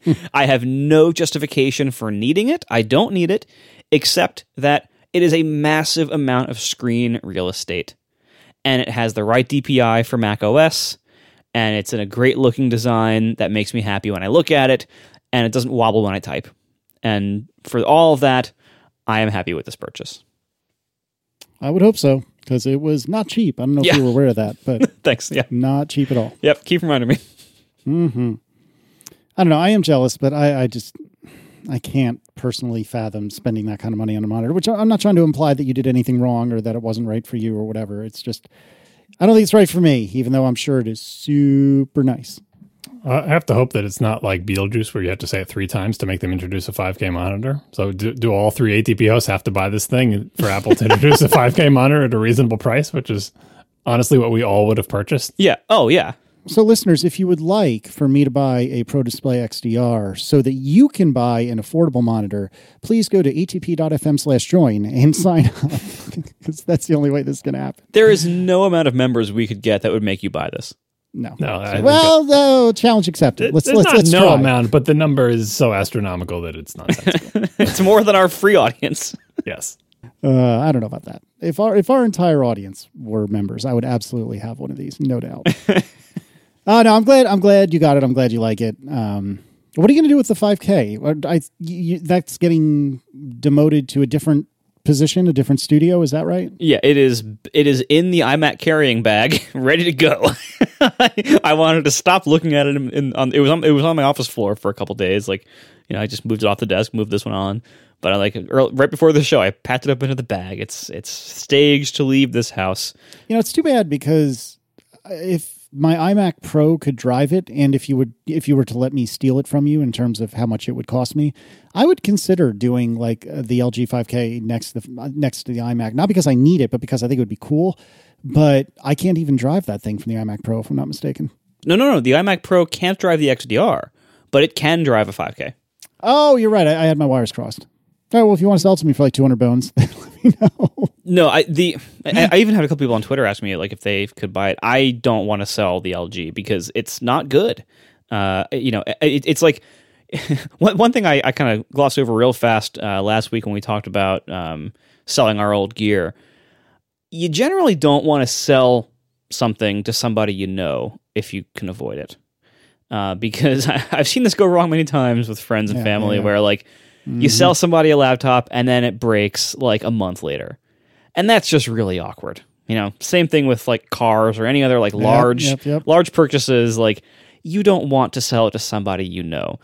Ideally, you either sell it to like a company that doesn't even care who you are, or you sell it to a stranger, or you give it away to someone you know.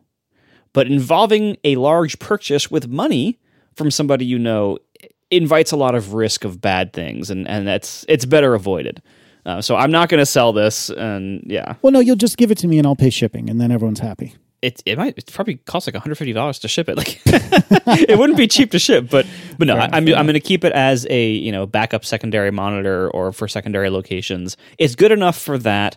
And like, and heck, I even thought like maybe I should keep it here because, well, part of the reason I'm going this direction now is like, what if the XDR breaks and I have to mail it in for service? I'll have an extra monitor that I could use with all the wobble, but I could use it in the meantime while I wait for this one to be serviced. Like, so it is useful to have extras around for times like that, or at least to have an extra around for times like that. So we'll see. But I also could just, wait for that time to ever come, and it might never come. And if it does, just order a cheap monitor then to use for 2 weeks while I get rid of this one. Fair enough. Well, congrats. Thanks. So are there no real pending purchases for you these days? Your lease isn't up anytime soon. You've got your fancy monitor. You've got a Mac Mini coming. You have your fancy laptop. So obviously when they refresh the laptops, you're going to buy one of those. But you might avoid the Mac Pro. I'm stunned. I mean, aside from household stuff, which I'm sure there's an unlimited number of pending purchases, I think I have one pending purchase for Marco, and that is, well, it depends on how he feels about OLED TVs, because LG actually revised their panels this year instead of just wrapping them in a different case and adding different computer stuff on them. And the new panel, the big feature is that it gets brighter. And I know you have your TV in a bright room. I don't even know if you have an OLED in the bright room now, but if you didn't get an OLED because you're afraid it couldn't get bright enough, wait to see the testing results on the LG G1 to see just how much brighter it gets. I have not told you the TV we have in that room because you would be sad. I saw the pictures of it. I know what you got there. It makes me sad, but I mean, it makes Tiff sad. She can't play Last of Us because it gets washed out. It is not a good TV. It is a pretty TV. It is not a good TV. It's a big TV. That's the other thing that doesn't help you here, but LG also announced much bigger OLEDs. You can get them up to 83 inches now, but the good one only does not come in 83. The good one only comes in a maximum of 77. No, this one, it's only 65. Oh, really? Only. All right, they no problem. G1's comes in 65. But it's, I'll just tell you, it's the Samsung frame. Yeah, no, I saw a picture of it. Like, it's a thin edge lid LCD with bad blacks. I know, it's fine. It is surprisingly dim. It looks like one of those old rear projection TVs from our childhood. Yeah. Like you walk into some big 80s house from like the rich friend, and it's like has like this giant rear projection TV and take up the entire wall. Yeah, it's not a good TV. It was a pretty risk. We thought this is a pretty. Oh, hold on, Hops is dreaming. It's really cute. He's barking. Hops, you gotta wake up, man. Don't wake him up. Let him have he's having the chasing dreams. Sorry, puppy. All right. Anyway, yeah, it's not a good TV. It's very, very dim, and we're even having bugs now where like sometimes the like box of electronics that it wires itself up to will just need to be restarted. It is a very pretty TV. We were putting it in a pretty room, and we thought, let's try a pretty TV, and didn't realize how much worse it would be than our LG OLED. And it turns out it is, at night you don't notice it that much, But that's because you can only watch it at night because it's so dim that you can't really watch it during the day. The good thing is that the LG G1 is also that style. Like, it doesn't even come with a stand. It's a, hang on the wall, very thin frame kind of thing. I don't know if it has the external electronics box or if they managed to jam it on the back of it. But anyway, watch for reviews of that in a couple months and just to see what the stats on it are. We are sponsored this week by Hover, my favorite place to register and manage my domain names. You can see for yourself at hover.com/ATP and get a 10% discount on new purchases. So there's lots of reasons why you need a domain name. This is really a jumping off point for tons of people's new projects, new businesses, whatever new idea you want to make a website for or have email address come to or whatever you need a domain name for, you got to start with that domain. Hover has over 300 domain extensions to choose from when you're building out your brand or your project online. No matter what you want to build, there's a domain name waiting for it. Personally, I usually start there. Like, I'm one of those people who can't start a project until I have a name for it. And one of the ways I know whether I can use a name or not is I go to Hover, and they have a great search that lets you search through all the different domain TLDs and see like what's available, what's not, different variations you can use that are available in case like the one exact thing you wanted isn't available. It's fantastic buying domains at Hover. And after you buy it, they have great tech support if you need it to answer any questions you might have. And their support team is not there to like upsell you on all sorts of weird stuff. They're just there to help you, and they are great support. Hover also gives you free WHOIS privacy protection, a clean UI for all their management of all the stuff you have to do with your domain, and monthly sales on popular top-level domains. So it's not hard to see why Hover is such a popular choice for people starting all kinds of businesses. Again, I love Hover. I manage most of my domain names there and all the new ones. It's just fantastic. They offer so much, and it's such a nice experience being their customer. I've been there for many years, and there's no end in sight. So grab your next domain name and many more at hover.com/ATP. That'll get you a 10% discount with that link on all new purchases. Make a name for yourself with Hover. So I don't remember why I was thinking this because this is not a new rumor. I think we've discussed them briefly on the show in the past. The rumors are for the next round of AirPod revisions that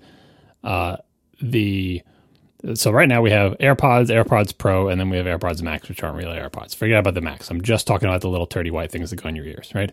The plain old AirPods are currently on their second revision. I have a pair of those. Whenever they revise them, I forget what they did to them. They look exactly the same on the outside, but the case had the little, induction charging thing, and I think they changed the innards or whatever. But otherwise, they're pretty much the same as they've ever been. And then, of course, the AirPod Pros that jam into your hole with the little tips, right?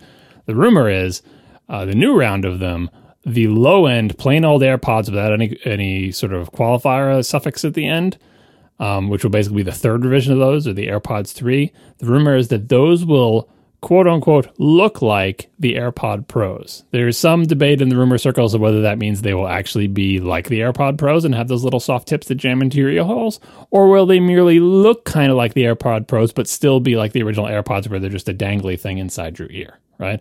And then the other rumor, which I'm not interested in here, but just for the completeness sake, is that the new version of the AirPod Pros might be disc-shaped or some crap like that. Who knows? That's all even more fuzzy. I don't care about that, right? The reason I have anxiety about AirPods is, so I'm on my second, I think this is my second pair. My second pair of these, it's revision number 2. These are the ones I like. I don't like the ones that go in your ears. My wife has them. I just don't like things inside my ear holes. I suppose I could get used to it if I really, really had to, but I don't like it. I like the original AirPods. They fit me really well. That whatever shape they are that they first came up with, I must have the average ear, so they stay in, they don't fall out. They're super comfortable, and I like the fact that they're not in my ear holes. They're just kind of in there, right? And so I've been waiting for the announcement of the new revision of the AirPods, because if the new ones are, like the new low-end unqualified AirPods are in ear, I need to scramble as soon as they make that announcement and quickly buy one, possibly two, knowing me, pairs of the original ones before they go out of stock, because I don't want them to go inside my ear. And the problem with the AirPods is no replaceable battery, and eventually the batteries get crappy because they're so tiny. And I use my AirPods so much. Every single day I use them. I love them. So I've spent a lot of time like just idly flicking around on my phone going, should I just buy new AirPods now? I'm like, no, you don't know that they're going to replace the bottom end AirPods with the other ones. Maybe they're just going to be like, they look like the Pros because they have stubbier things, but they're still not in ear. And I spend so much time almost buying new AirPods. And like, I like this product. The ones I have are getting old, but I'm not sure Apple will ever make another iteration of this product in this style. It's exactly the same situation I was in with my cheese grater. It's the cheese grater all over again. And to clarify, you're talking about the actual dairy cheese grater, not the Mac Pro, right? Both interpretations of that sentence are true. Because remember, I had bought a Tower Mac, and I wanted another Tower Mac, but they weren't making one. They made the little trash can. I'm like, I don't know if they're ever going to make another one of these. So I was stuck with this old version of a product, never knowing if they're going to make another one. I didn't want to buy another Tower, because it would be the same as an old one. I wanted a new Tower, but they wouldn't make one. And yes, same deal with the cheese grater, although they don't even make that cheese grater anymore. So, I mean, I was thinking of it mostly in the context of the actual OXO grater of dairy cheese, right? Because I've bought a whole bunch of those and they're stockpiled in my basement.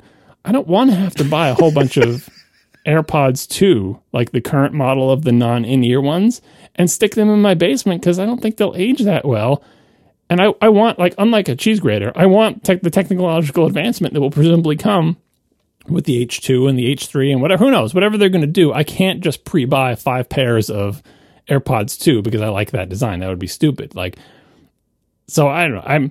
I'm having anxiety about it. Thus far, I have not ordered another pair of AirPods. My current plan is the second they announce new AirPods, it's like WWDC tickets all over again. I need to quickly look at them, assess whether they have any models that don't go in your ear anymore, and then quickly make a purchase.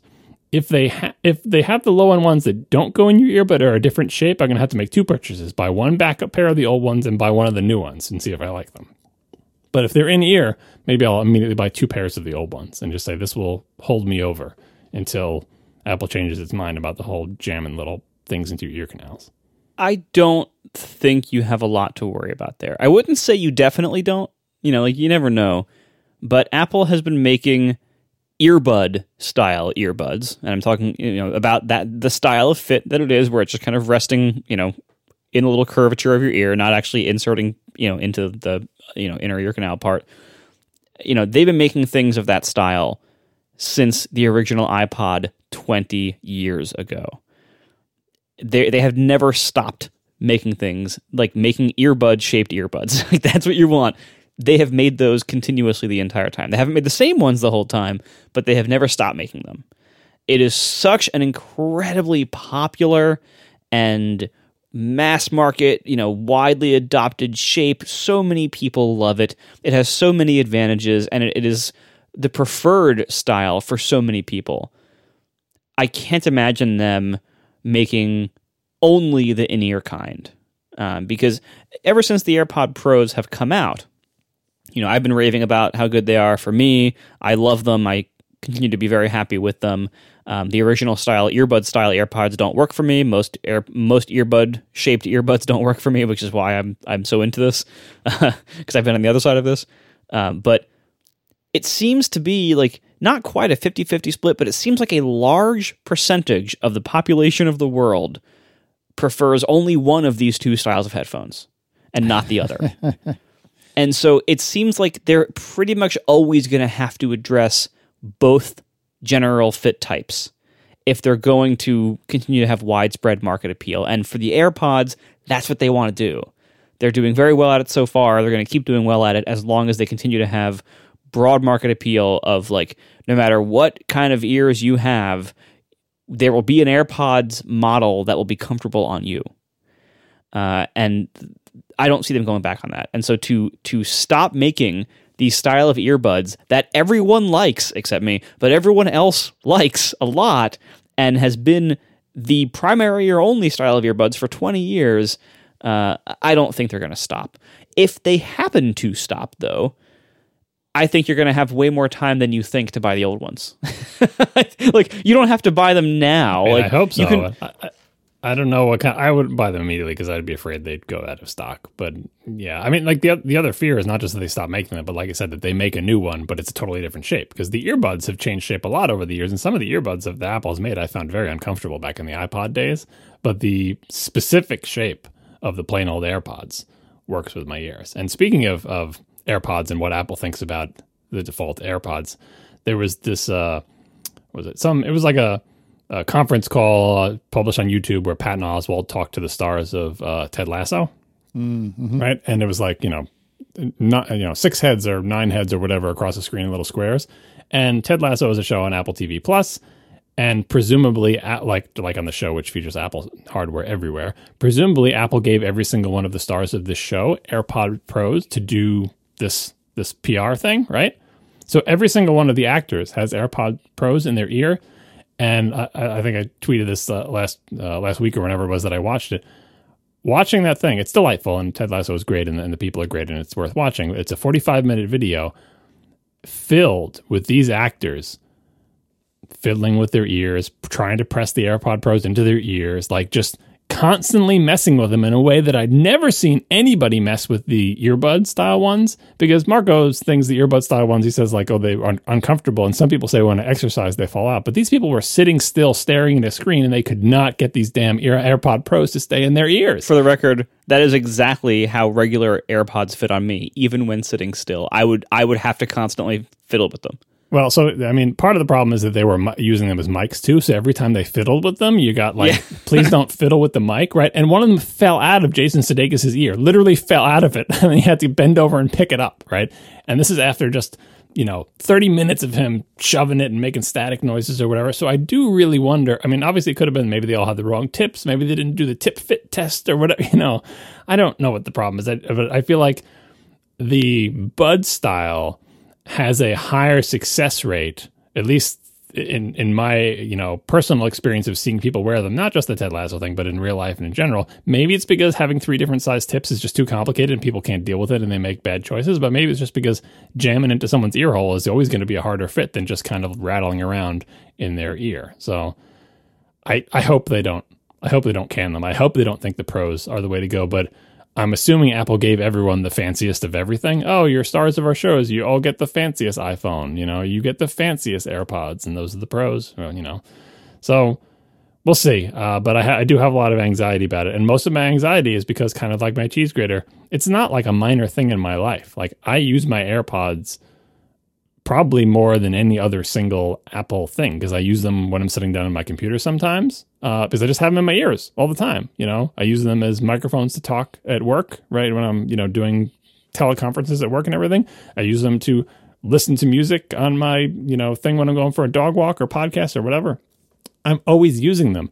And if you took those away because Apple decided they're not into that specific design anymore, I would be sad. But I mean, I'm the flip side, like I said, I'm open to the idea of new earbuds that are like the AirPods that are even better. Like, that's the whole reason I'm not buying 5 pairs of them now, because I want something better, but I just don't want the thing I have to be taken away.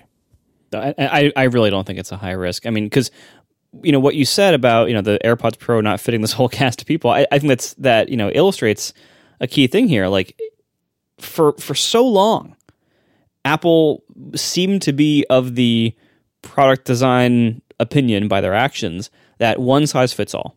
That for so long, they only would make one type of earbud at a time. And then AirPods came out. And, when we went wireless, there were lots of headphones that were decent. I mean, I had a few that I liked a lot myself, but nothing except AirPods provides the total level of system integration and the level of features with iOS devices and everything that AirPods do. And Apple, for whatever it was, a year or two, only made one kind of AirPod. And it was a wild success. But they still only made that one. And as somebody who it didn't fit, that kind of sucked for me. And I think we were the minority. I think most people seemed fine with it. And then that's why it was such an amazing thing for me when the Pros came out. Not only is the AirPod Pro just a really good product all around, but for the first time I could wear it comfortably. I could actually join this world of convenience that everyone else had been enjoying for years, and I never had. I'd never had an earbud that fit me. Like, the whole experience of, even before that with the wired ones, where people would like be able to have their headphones wrapped around their phone in their pocket. I could never do that. They never fit me. My headphones never fit in my pocket until AirPods Pro. And so it was amazing when Apple finally left the world of one size fits all and finally made something that happened to fit me really well. But when they did it, they didn't stop making the other kind. I think most people, the other kind fits fine. That's why they could make, it's kind of one size fits most. I don't think they're going to stop making the size that fits most and only make the one that seems to have a pretty high percentage of people saying this isn't for me. So I think you're fine. I wouldn't expect them to do this. If they do tweak the design, as you said, great. I think they probably will. Based on the current rumors, they are probably going to make the stems shorter. But I don't think that requires them to change the fit style. I think they're perfectly able to make the stems shorter and also still have it be a traditional earbud style kind of resting in that curve fit. Yeah, the rumor shape, though, does look like the Pro. Imagine the Pro shape, but without the tip. That's kind of what they look like. Like, it's nothing like the old shape. It's a different, that little blob, So I couldn't have been a place where all of a sudden they make a new shape, and the new shape still works for most people, but suddenly I'm the Marco. And they don't, they don't work in my ears, You never know when it could happen to you, John. Yeah. Usually it's about spending a pile of money. In this case, it's about... I did that too. You did it first. That's right. I just waited 10 years to do it. We are sponsored this week by Flatfile. You've experienced data onboarding, but you probably haven't heard that term. But think back to when you needed a CSV template to import data online, or that time you had to email an Excel file with sensitive data in it just to get your data into some service. There are problems inherent with data onboarding. Companies spend exorbitant amounts of money trying to fix it, usually with implementation and services teams. Luckily, our friends at Flatfile are solving data onboarding for companies of all sizes. They've just interviewed over 100 companies and compiled a 2020 State of Data Onboarding report that quantifies this hidden business cost. Not surprisingly, 96% of their respondents ran into problems when importing data. 23% said it takes weeks or months to migrate customer data. So while you may not have heard of data onboarding, chances are you or someone you know has experienced it. Want to check out the full report? Visit flatfile.io. That's flatfile.io for the full 2020 State of Data Onboarding report. Thank you to Flatfile for sponsoring our show. All right, Ask ATP. This question comes from Peter Yang, but it may as well have come from me. What's it like to switch from the time-tested strategy of a shared Apple ID used by multiple people for iTunes, the App Store, in-app purchases, etc., to family sharing? Would it make sense to make that previously shared Apple ID the progenitor account and then have my spouse and I as members with our personal Apple IDs?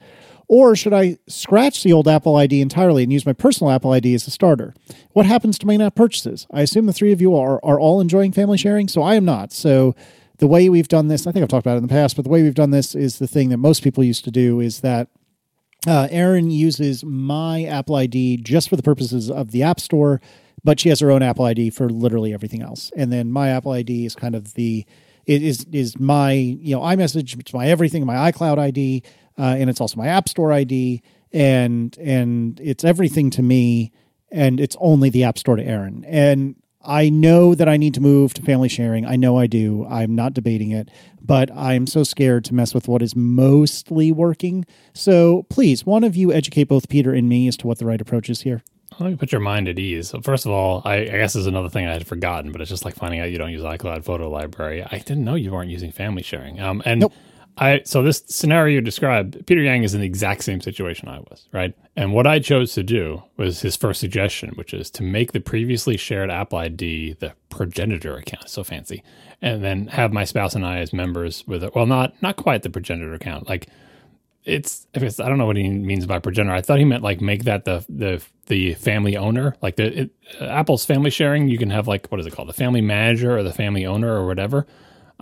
That's what I did. We had a shared Apple ID that was used by everybody for App Store purchases, right? And I made that the family owner, manager thing, whatever. I started the family, right? And then, and that Apple ID has always been, quote unquote, my Apple ID, right? And then I added my wife as a member in the family and added all the kids as members in the families and so on and so forth. My wife already had her own Apple ID. The kids had their own Apple IDs. So we didn't change anything. We didn't make a new Apple ID. And the suggestion of like scratching, getting rid of the old Apple ID entirely and just making new ones, Don't do that because you can't transfer purchases. You can't merge Apple IDs, right? I was going to say for better or for worse, but it's 100% for worse. Apple does not let you do things like merge Apple IDs or transfer purchases from one thing to the other in any reasonable way, right?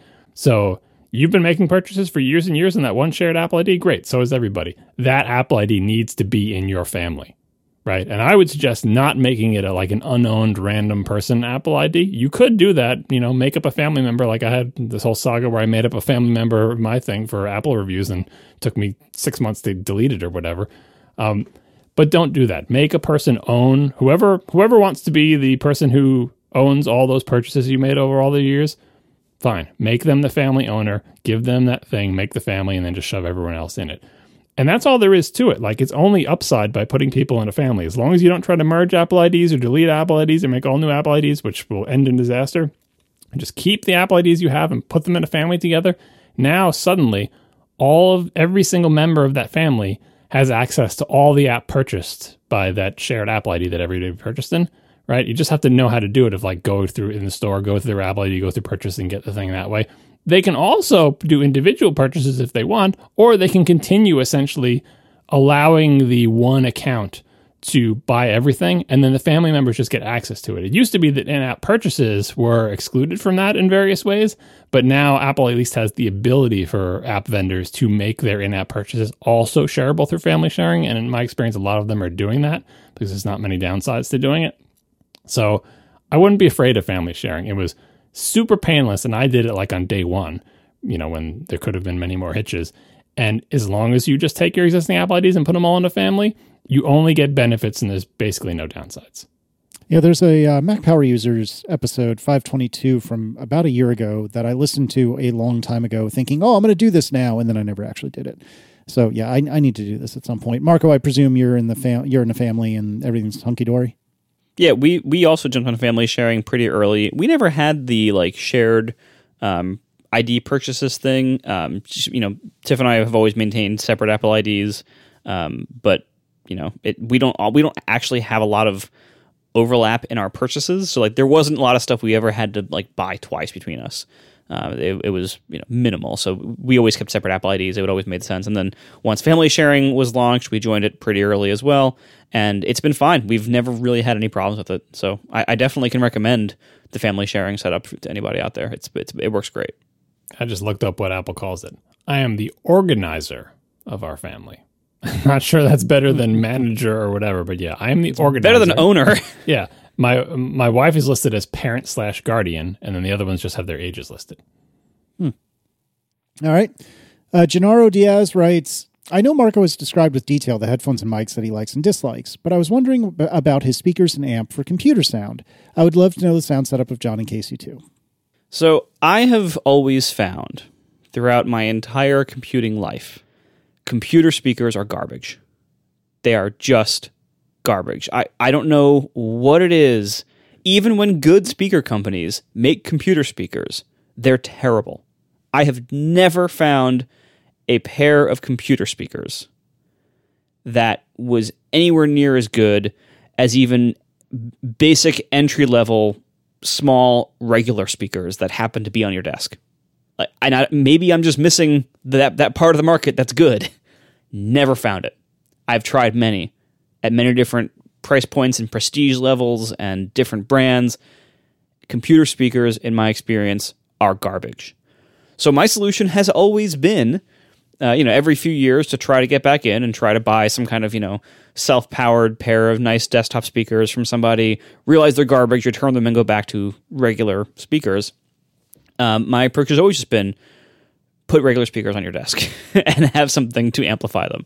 Now, what that's been has changed over time. Like at first, back in in my earliest days, I had this little one of those little systems that a lot of people had in the 90s that was it looked like a stack of components, like a cassette deck and a radio and everything, but it wasn't actually a stack of separate components. It was just a rectangle with dividers in the plastic molding that looked like a stack but wasn't. You know what I'm talking about? Yeah, I have one of those. Yeah, there's integrated stereos that but anyway. The speakers were separate, right? Yes, the speakers were separate, and I still have those speakers, and they are holding up my current speakers. Jeff Foxworthy style. Yeah, like they're literally stands because they're just the right height and just the right footprint, to like just have a black in nondescript rectangle to hold up the speakers that are actually the right and left channel to my television. Right. So anyway, I started out with one of those, this Pioneer thing, and it sounded way better than the computer speakers that existed in 1995.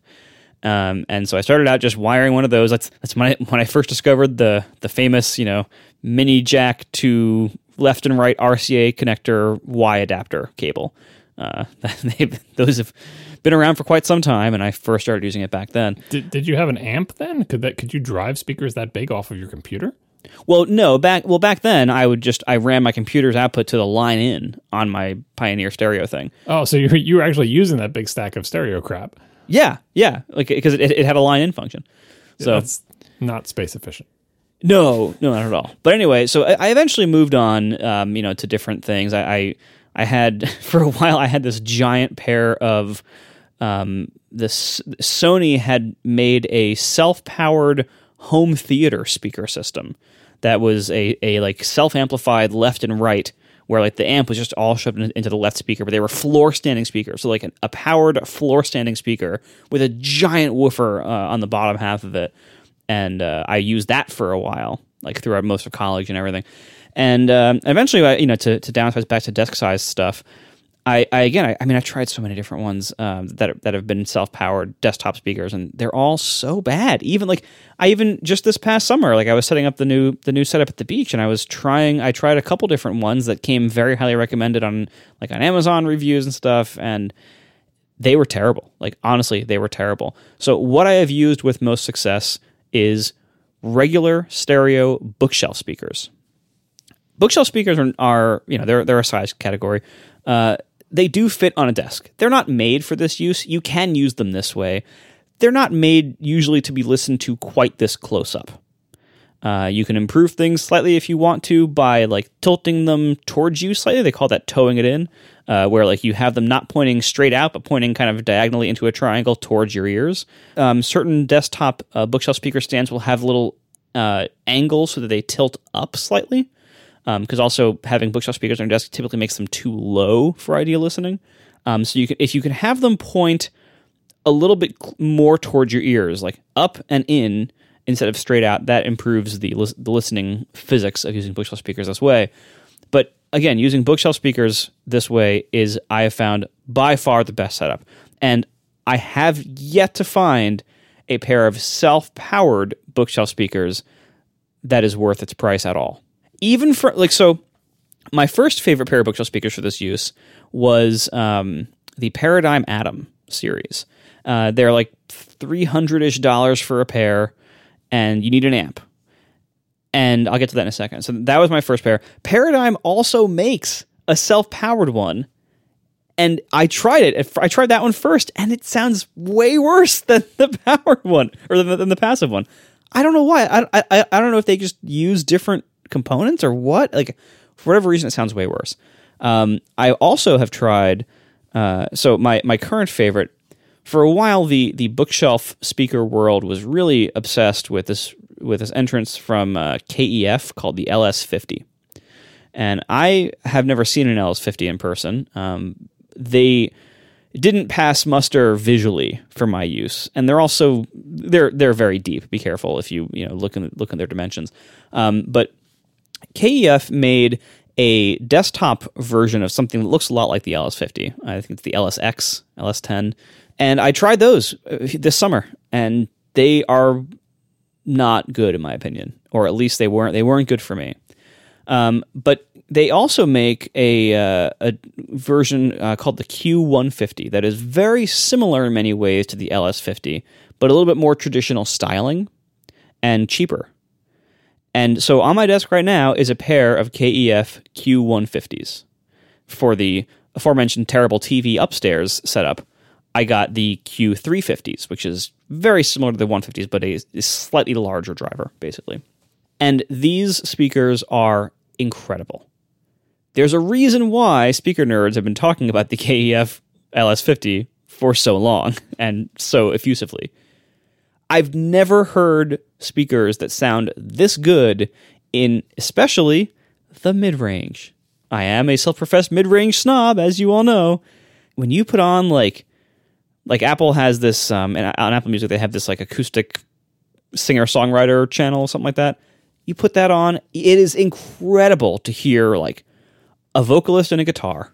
Like that's all you need. Like put that, or like a person singing and playing piano. Like put that on these speakers, and it sounds incredible. This line of speakers, like the KEF, this new line that is based on this new driver technology they have, it has amazing mid-range. And for me, that's fantastic. The 350s upstairs, they even have enough bass that I decided not to get a subwoofer. I was allowed to get a subwoofer.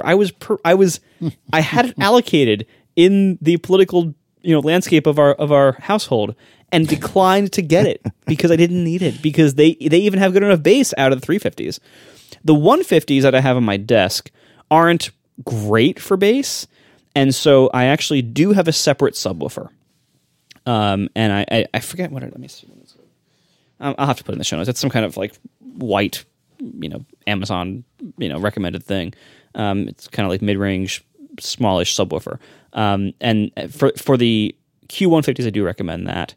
And it also makes a good footrest. That's my primary goal for when I decided to get a subwoofer for my desk. My primary goal was, let me get one that is a good footrest shape first, because I don't care about like the particular quality of the subwoofer. But anyway, and then that's all driven by, I have this SMSL, some kind of, I'll put it in the show notes, some kind of inexpensive SMSL amp. There's this whole category of, they used to be called Class D or Class T amps that are basically like $50 to $100 desktop speaker amps that can usually push about 50 watts per channel, which is plenty for this kind of use. If you're just going to have a pair of bookshelf speakers on a desk, that's the way to go, because it's really small. I have mine Velcroed to the bottom of my desk, so I don't even see it. I control the volume separately via my headphone amp setup, and that's what drives them. And the combination of a like $50-ish Class D amp and a pair of regular passive bookshelf speakers sounds so much better than any pair of self-powered computer speakers I've ever found. So that's what I use.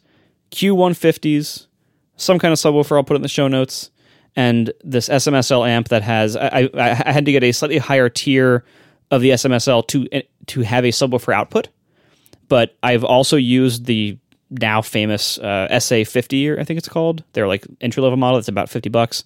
I've used that one before, and that's also great. If you're not going to have a subwoofer, that one's totally fine.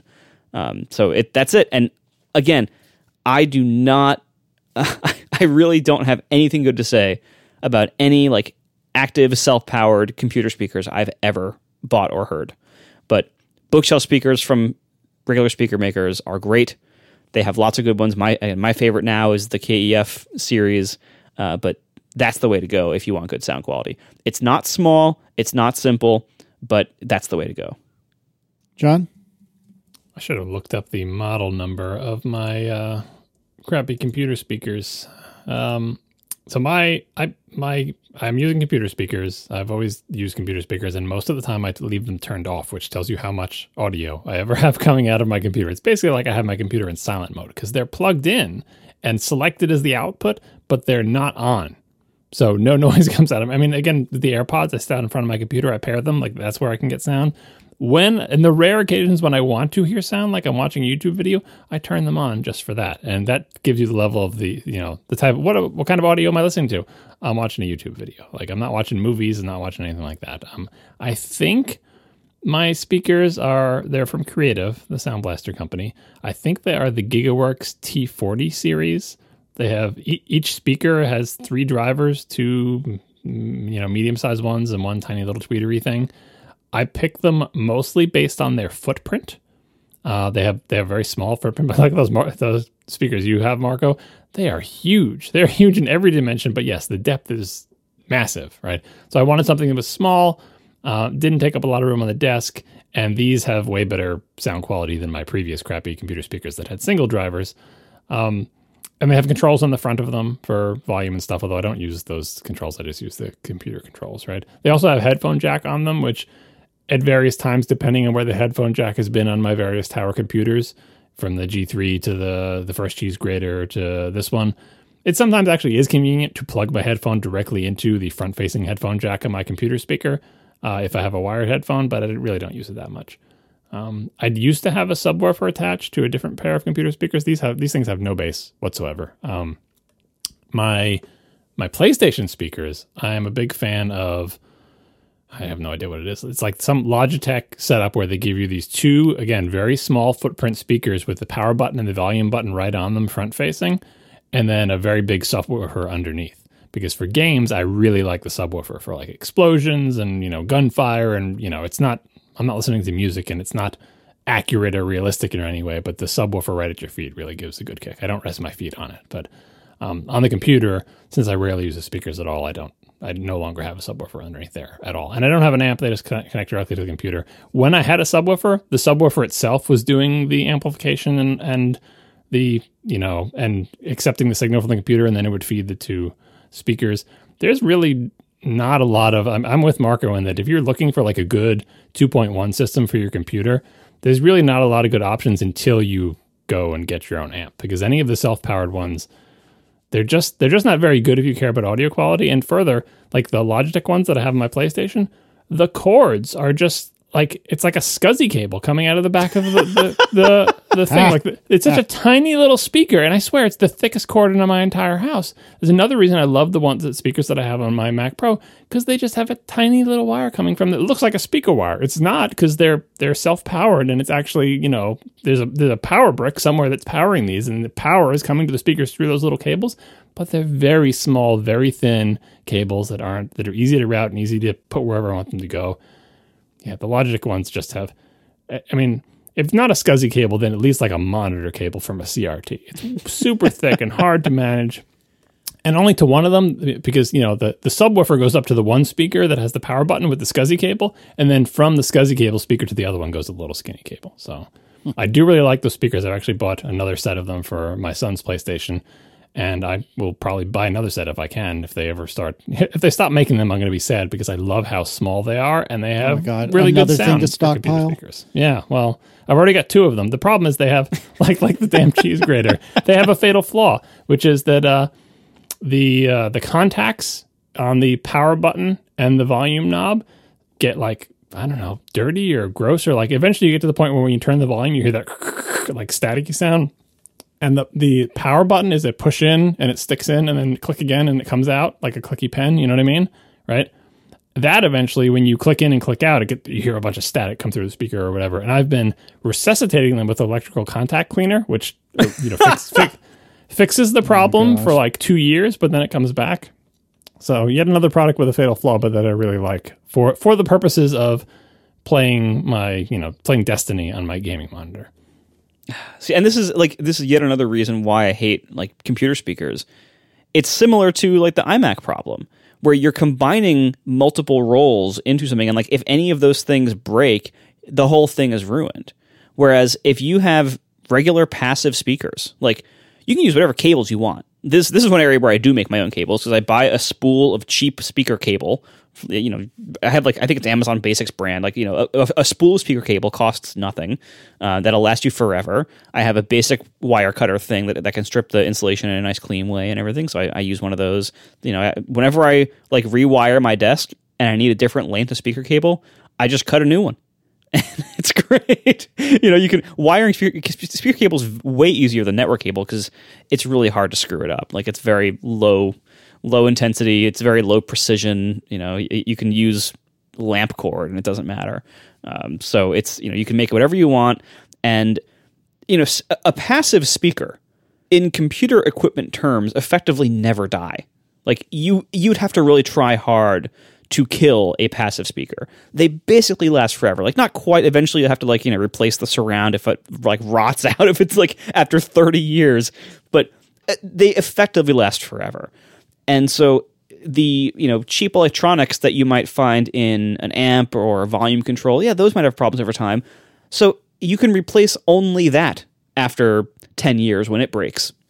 If my little SMSL amp breaks, spend another $75, get a new one in 10 years, fine. Keep my nice speakers. That's when you have separate components here, you gain so much more durability, flexibility, customizability. The thing also is like computer speakers that have built-in amplification and everything aren't even cheap. You're not saving anything really by not having a separate component system. You might be saving one small box somewhere. Like that's all you're really saving by going that route. It's not worth it for most people. It really isn't. Like if you can have a separate setup, I highly recommend it because it's just better in every possible way. So my answer is extremely complicated. I, for my computer, use the onboard speakers on the iMac Pro. I think they're fine. For the kind of music listening that I'm doing when I'm working, I don't need incredible audio fidelity. And if I really am listening to something and want that fidelity, then I'll plug in either my Bear Dynamic headphones or a set of Ultimate Ears canal phones that I have. But that happens almost never. The iMac Pro speakers are surprisingly good. And it's funny because my dad had a set of like small bookshelf speakers that were Bluetooth powered, or Bluetooth, not powered, but Bluetooth enabled. And he gave them to me because he was just going to throw them away. And I had them connected to my iMac Pro for like a day. And I realized that the iMac Pro actually sounds better. So I just gave them to my brother-in-law and said, here, you can have these because I don't need them. Obviously, that's not a very useful recommendation in this context, but for me, I've actually been very surprised at how good the iMac Pro sounds, given that it's a computer. I mean, I would not say that it is a good speaker system, but for the kinds of listening that I'm doing, it's more than sufficient for me. No, honestly, that's not that far off. Like that's like in one of my adventures last year, I brought the iMac Pro to a beach rental for a weekend to just I did like a work retreat weekend last fall, and I brought my iMac Pro and I set it up on like a coffee table in this rental house, and I used its built-in speakers and played Fish the whole time, the whole weekend. It was me in an empty house playing Fish from my iMac built-in speakers, and I was surprised how decent they were. Like I wouldn't call them good in absolute terms, but you're right. For built-in speakers on a thin computer, they are quite good for what they are. And for many people, that's fine. Not for me, obviously, but for like in the context of like I'm just going to use the built-in ones for occasional use, the iMac Pro speakers are surprisingly good. Gage Benny writes, what do you all use to track your finances, investments, budgets, and so on? For me, I use prior sponsor Banktivity. It works well for my uses. Basically, I only use it as kind of a glorified spreadsheet. I like to keep track of, where we're spending what money. And so I have a good view as to how much money we have in a more real-time sense. Obviously, I could use my bank's website to do 80% of this, but I don't know. It's a habit I've had for 20 years, and I'm probably going to keep going with it. But yeah, I like Banktivity, and they have iOS apps, which actually just recently they got revamped and are working even better than before. They have desktop apps. I don't know if they have a PC version, but certainly on all Apple platforms, they're there. I like it a lot. I don't know, Marco, what do you use? I don't have a good answer. I have like a couple of spreadsheets. And like, I just did my my annual profit and loss for my business accounts for my taxes for 2020, and I have a PHP script that I run against I export the transactions for the year from my bank website into like CubeFX format, and I run this script I wrote a few years back to automatically classify everything and generate like a P&L that I can give the accountant to do the rest of the taxes. But I have like a monthly spreadsheet for monthly stuff. But I don't have a good solution. I mean, part of the problem is that I've been self-employed for 10 years. And that entire time I've had just really spiky income. Self-employment, like when you have apps in the App Store, it's hard to know. It's hard to have like a smooth, predictable income. It goes up and down like crazy, and so it's hard for me to have a very organized system when what's happening is disorganized, if that makes sense. John? Back in the day when I first had finances at all, I used Quicken. Same. Yeah, which was an abomination on the Mac, but it was very common program. Everybody understood it, and I got to know it. But since we've been married, my wife has essentially done all the finances. So I was like, oh, we should use Quicken. And, I showed her how to use it enough to be able to get by. But in general, she wanted to be in charge of the thing, but she did not like Quicken. So for years and years, she would use Quicken, but hate it.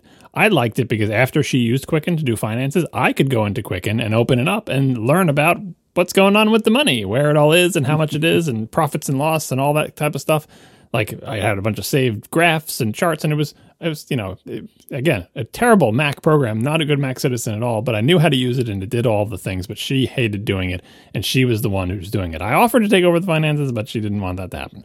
So she still does all the finances, and eventually she phased out Quicken. She said, I'm done with Quicken, especially with the whole Quicken 2007 was the latest version for a long time, and then Quicken wasn't supported, and then they had this new web version that didn't do all the same things, and Quicken became an even more of a mess. So it's that's it. We're off Quicken. So we stopped using Quicken many years ago, and my wife switched to a program that I always call YabNab, but that's not actually what it's called. Oh, yes. It's actually all caps YNAB, which I suppose is pronounced YNAB or something like that. But because it was such a mouthful when you started using it, I'm like, okay, well, you can use YabNab. It used to be a native Mac app that was actually better than Quicken in terms of being a good Mac citizen.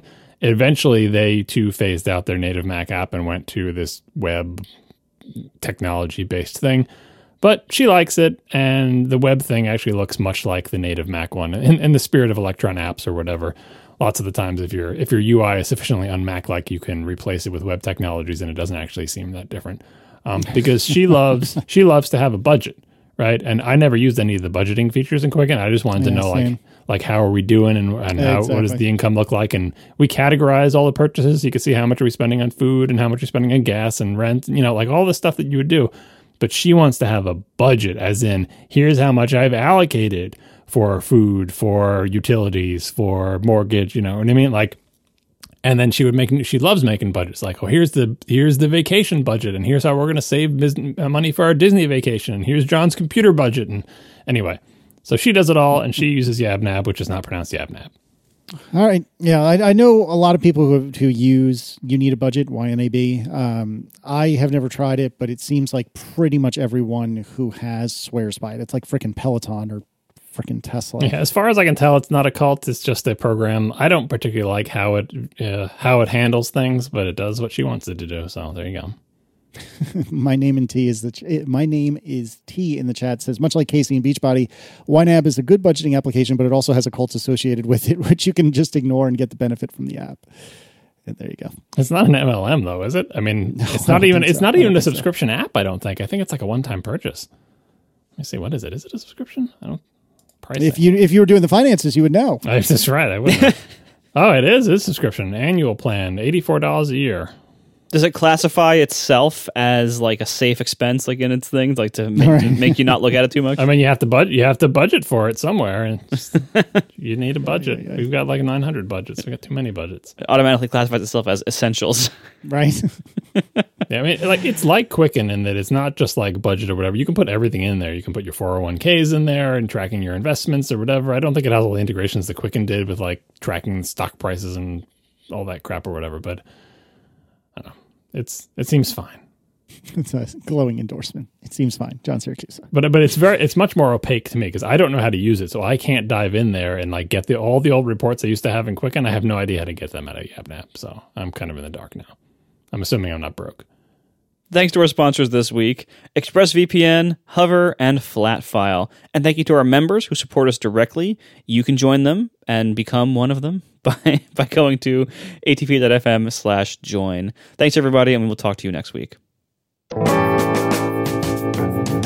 Now the show is over. They didn't even mean to begin, 'cause it was accidental. Oh, it was accidental. John didn't do any research. Marco and Casey wouldn't let him, 'cause it was accidental. Oh, it was accidental. And you can find the show notes at atp.fm. And if you're into Twitter, you can follow them at CASEYL ISS, so that's Casey Liss, MARCOARMENT, Marco Arment, SIRAC, USA, Syracuse, it's accidental. They didn't mean to, accidental. Tech podcast, so long. Speaking of display advancements, I finally remembered where I ranted about this. It must have been on RecDiffs, but RecDiffs is so delayed from when it comes out that you'll hear that episode in like 2 weeks. But anyway, the big thing at CES this year for all the televisions, aside from the panel stuff, is, you know, directly in line with my 2013 blog post, which was entitled CES Worst Products Through Software.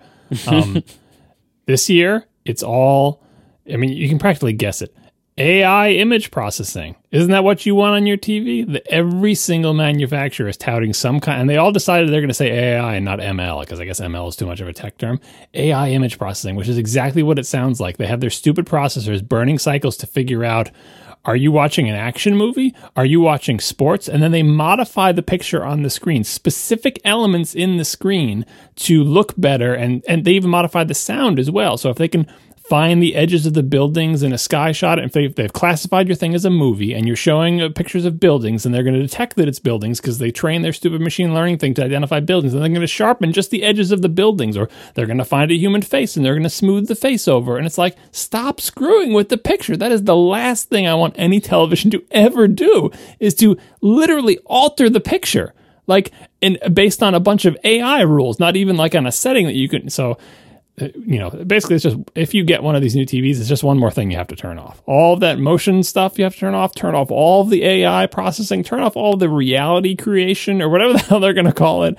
You got to turn that crap off. But it amazes me that they're willing, because I know we have the tech to do this, but like, man, I mean, I guess it seems so ridiculous, but if I think about it, that's what the iPhone cameras do. They find faces. They know what they're looking at. They detect what kind of, like, they are messing with your picture, not just as a giant grid of pixels, but with an understanding of elements in the picture, some understanding of elements in the picture, at the very least understandings of human faces, which has been around for a while. But their processing takes that stuff into account. But to do it in real time on a television set, I don't want that to happen ever. The sound thing was driving me nuts. Is like they can localize sound, so it sounds like it's coming from the person's face because their speakers shake the screens, the speakers that are behind the screens. And so they can figure out who the speaker is and make the sound come out of where their face is. Or if you're watching sports, they can give the sound more like stadium reverb. But it's like, please, no. Please stop. Stop destroying the signal that I'm pumping into the back of you with an HDMI cable. Would you just show it the way it's coming out of the cable? It's maddening. Can't stop the signal, but you can alter the crap out of it. Yeah, apparently. And these systems are not going to work well because these companies are not Apple, right? It's just going to be like... I pity the poor tester who's going to be like, is this TV broken, or is the stupid AI image processing just, like a dog with a bone, and it thinks that mountain is someone's face and it's softening it because it doesn't want to show wrinkles?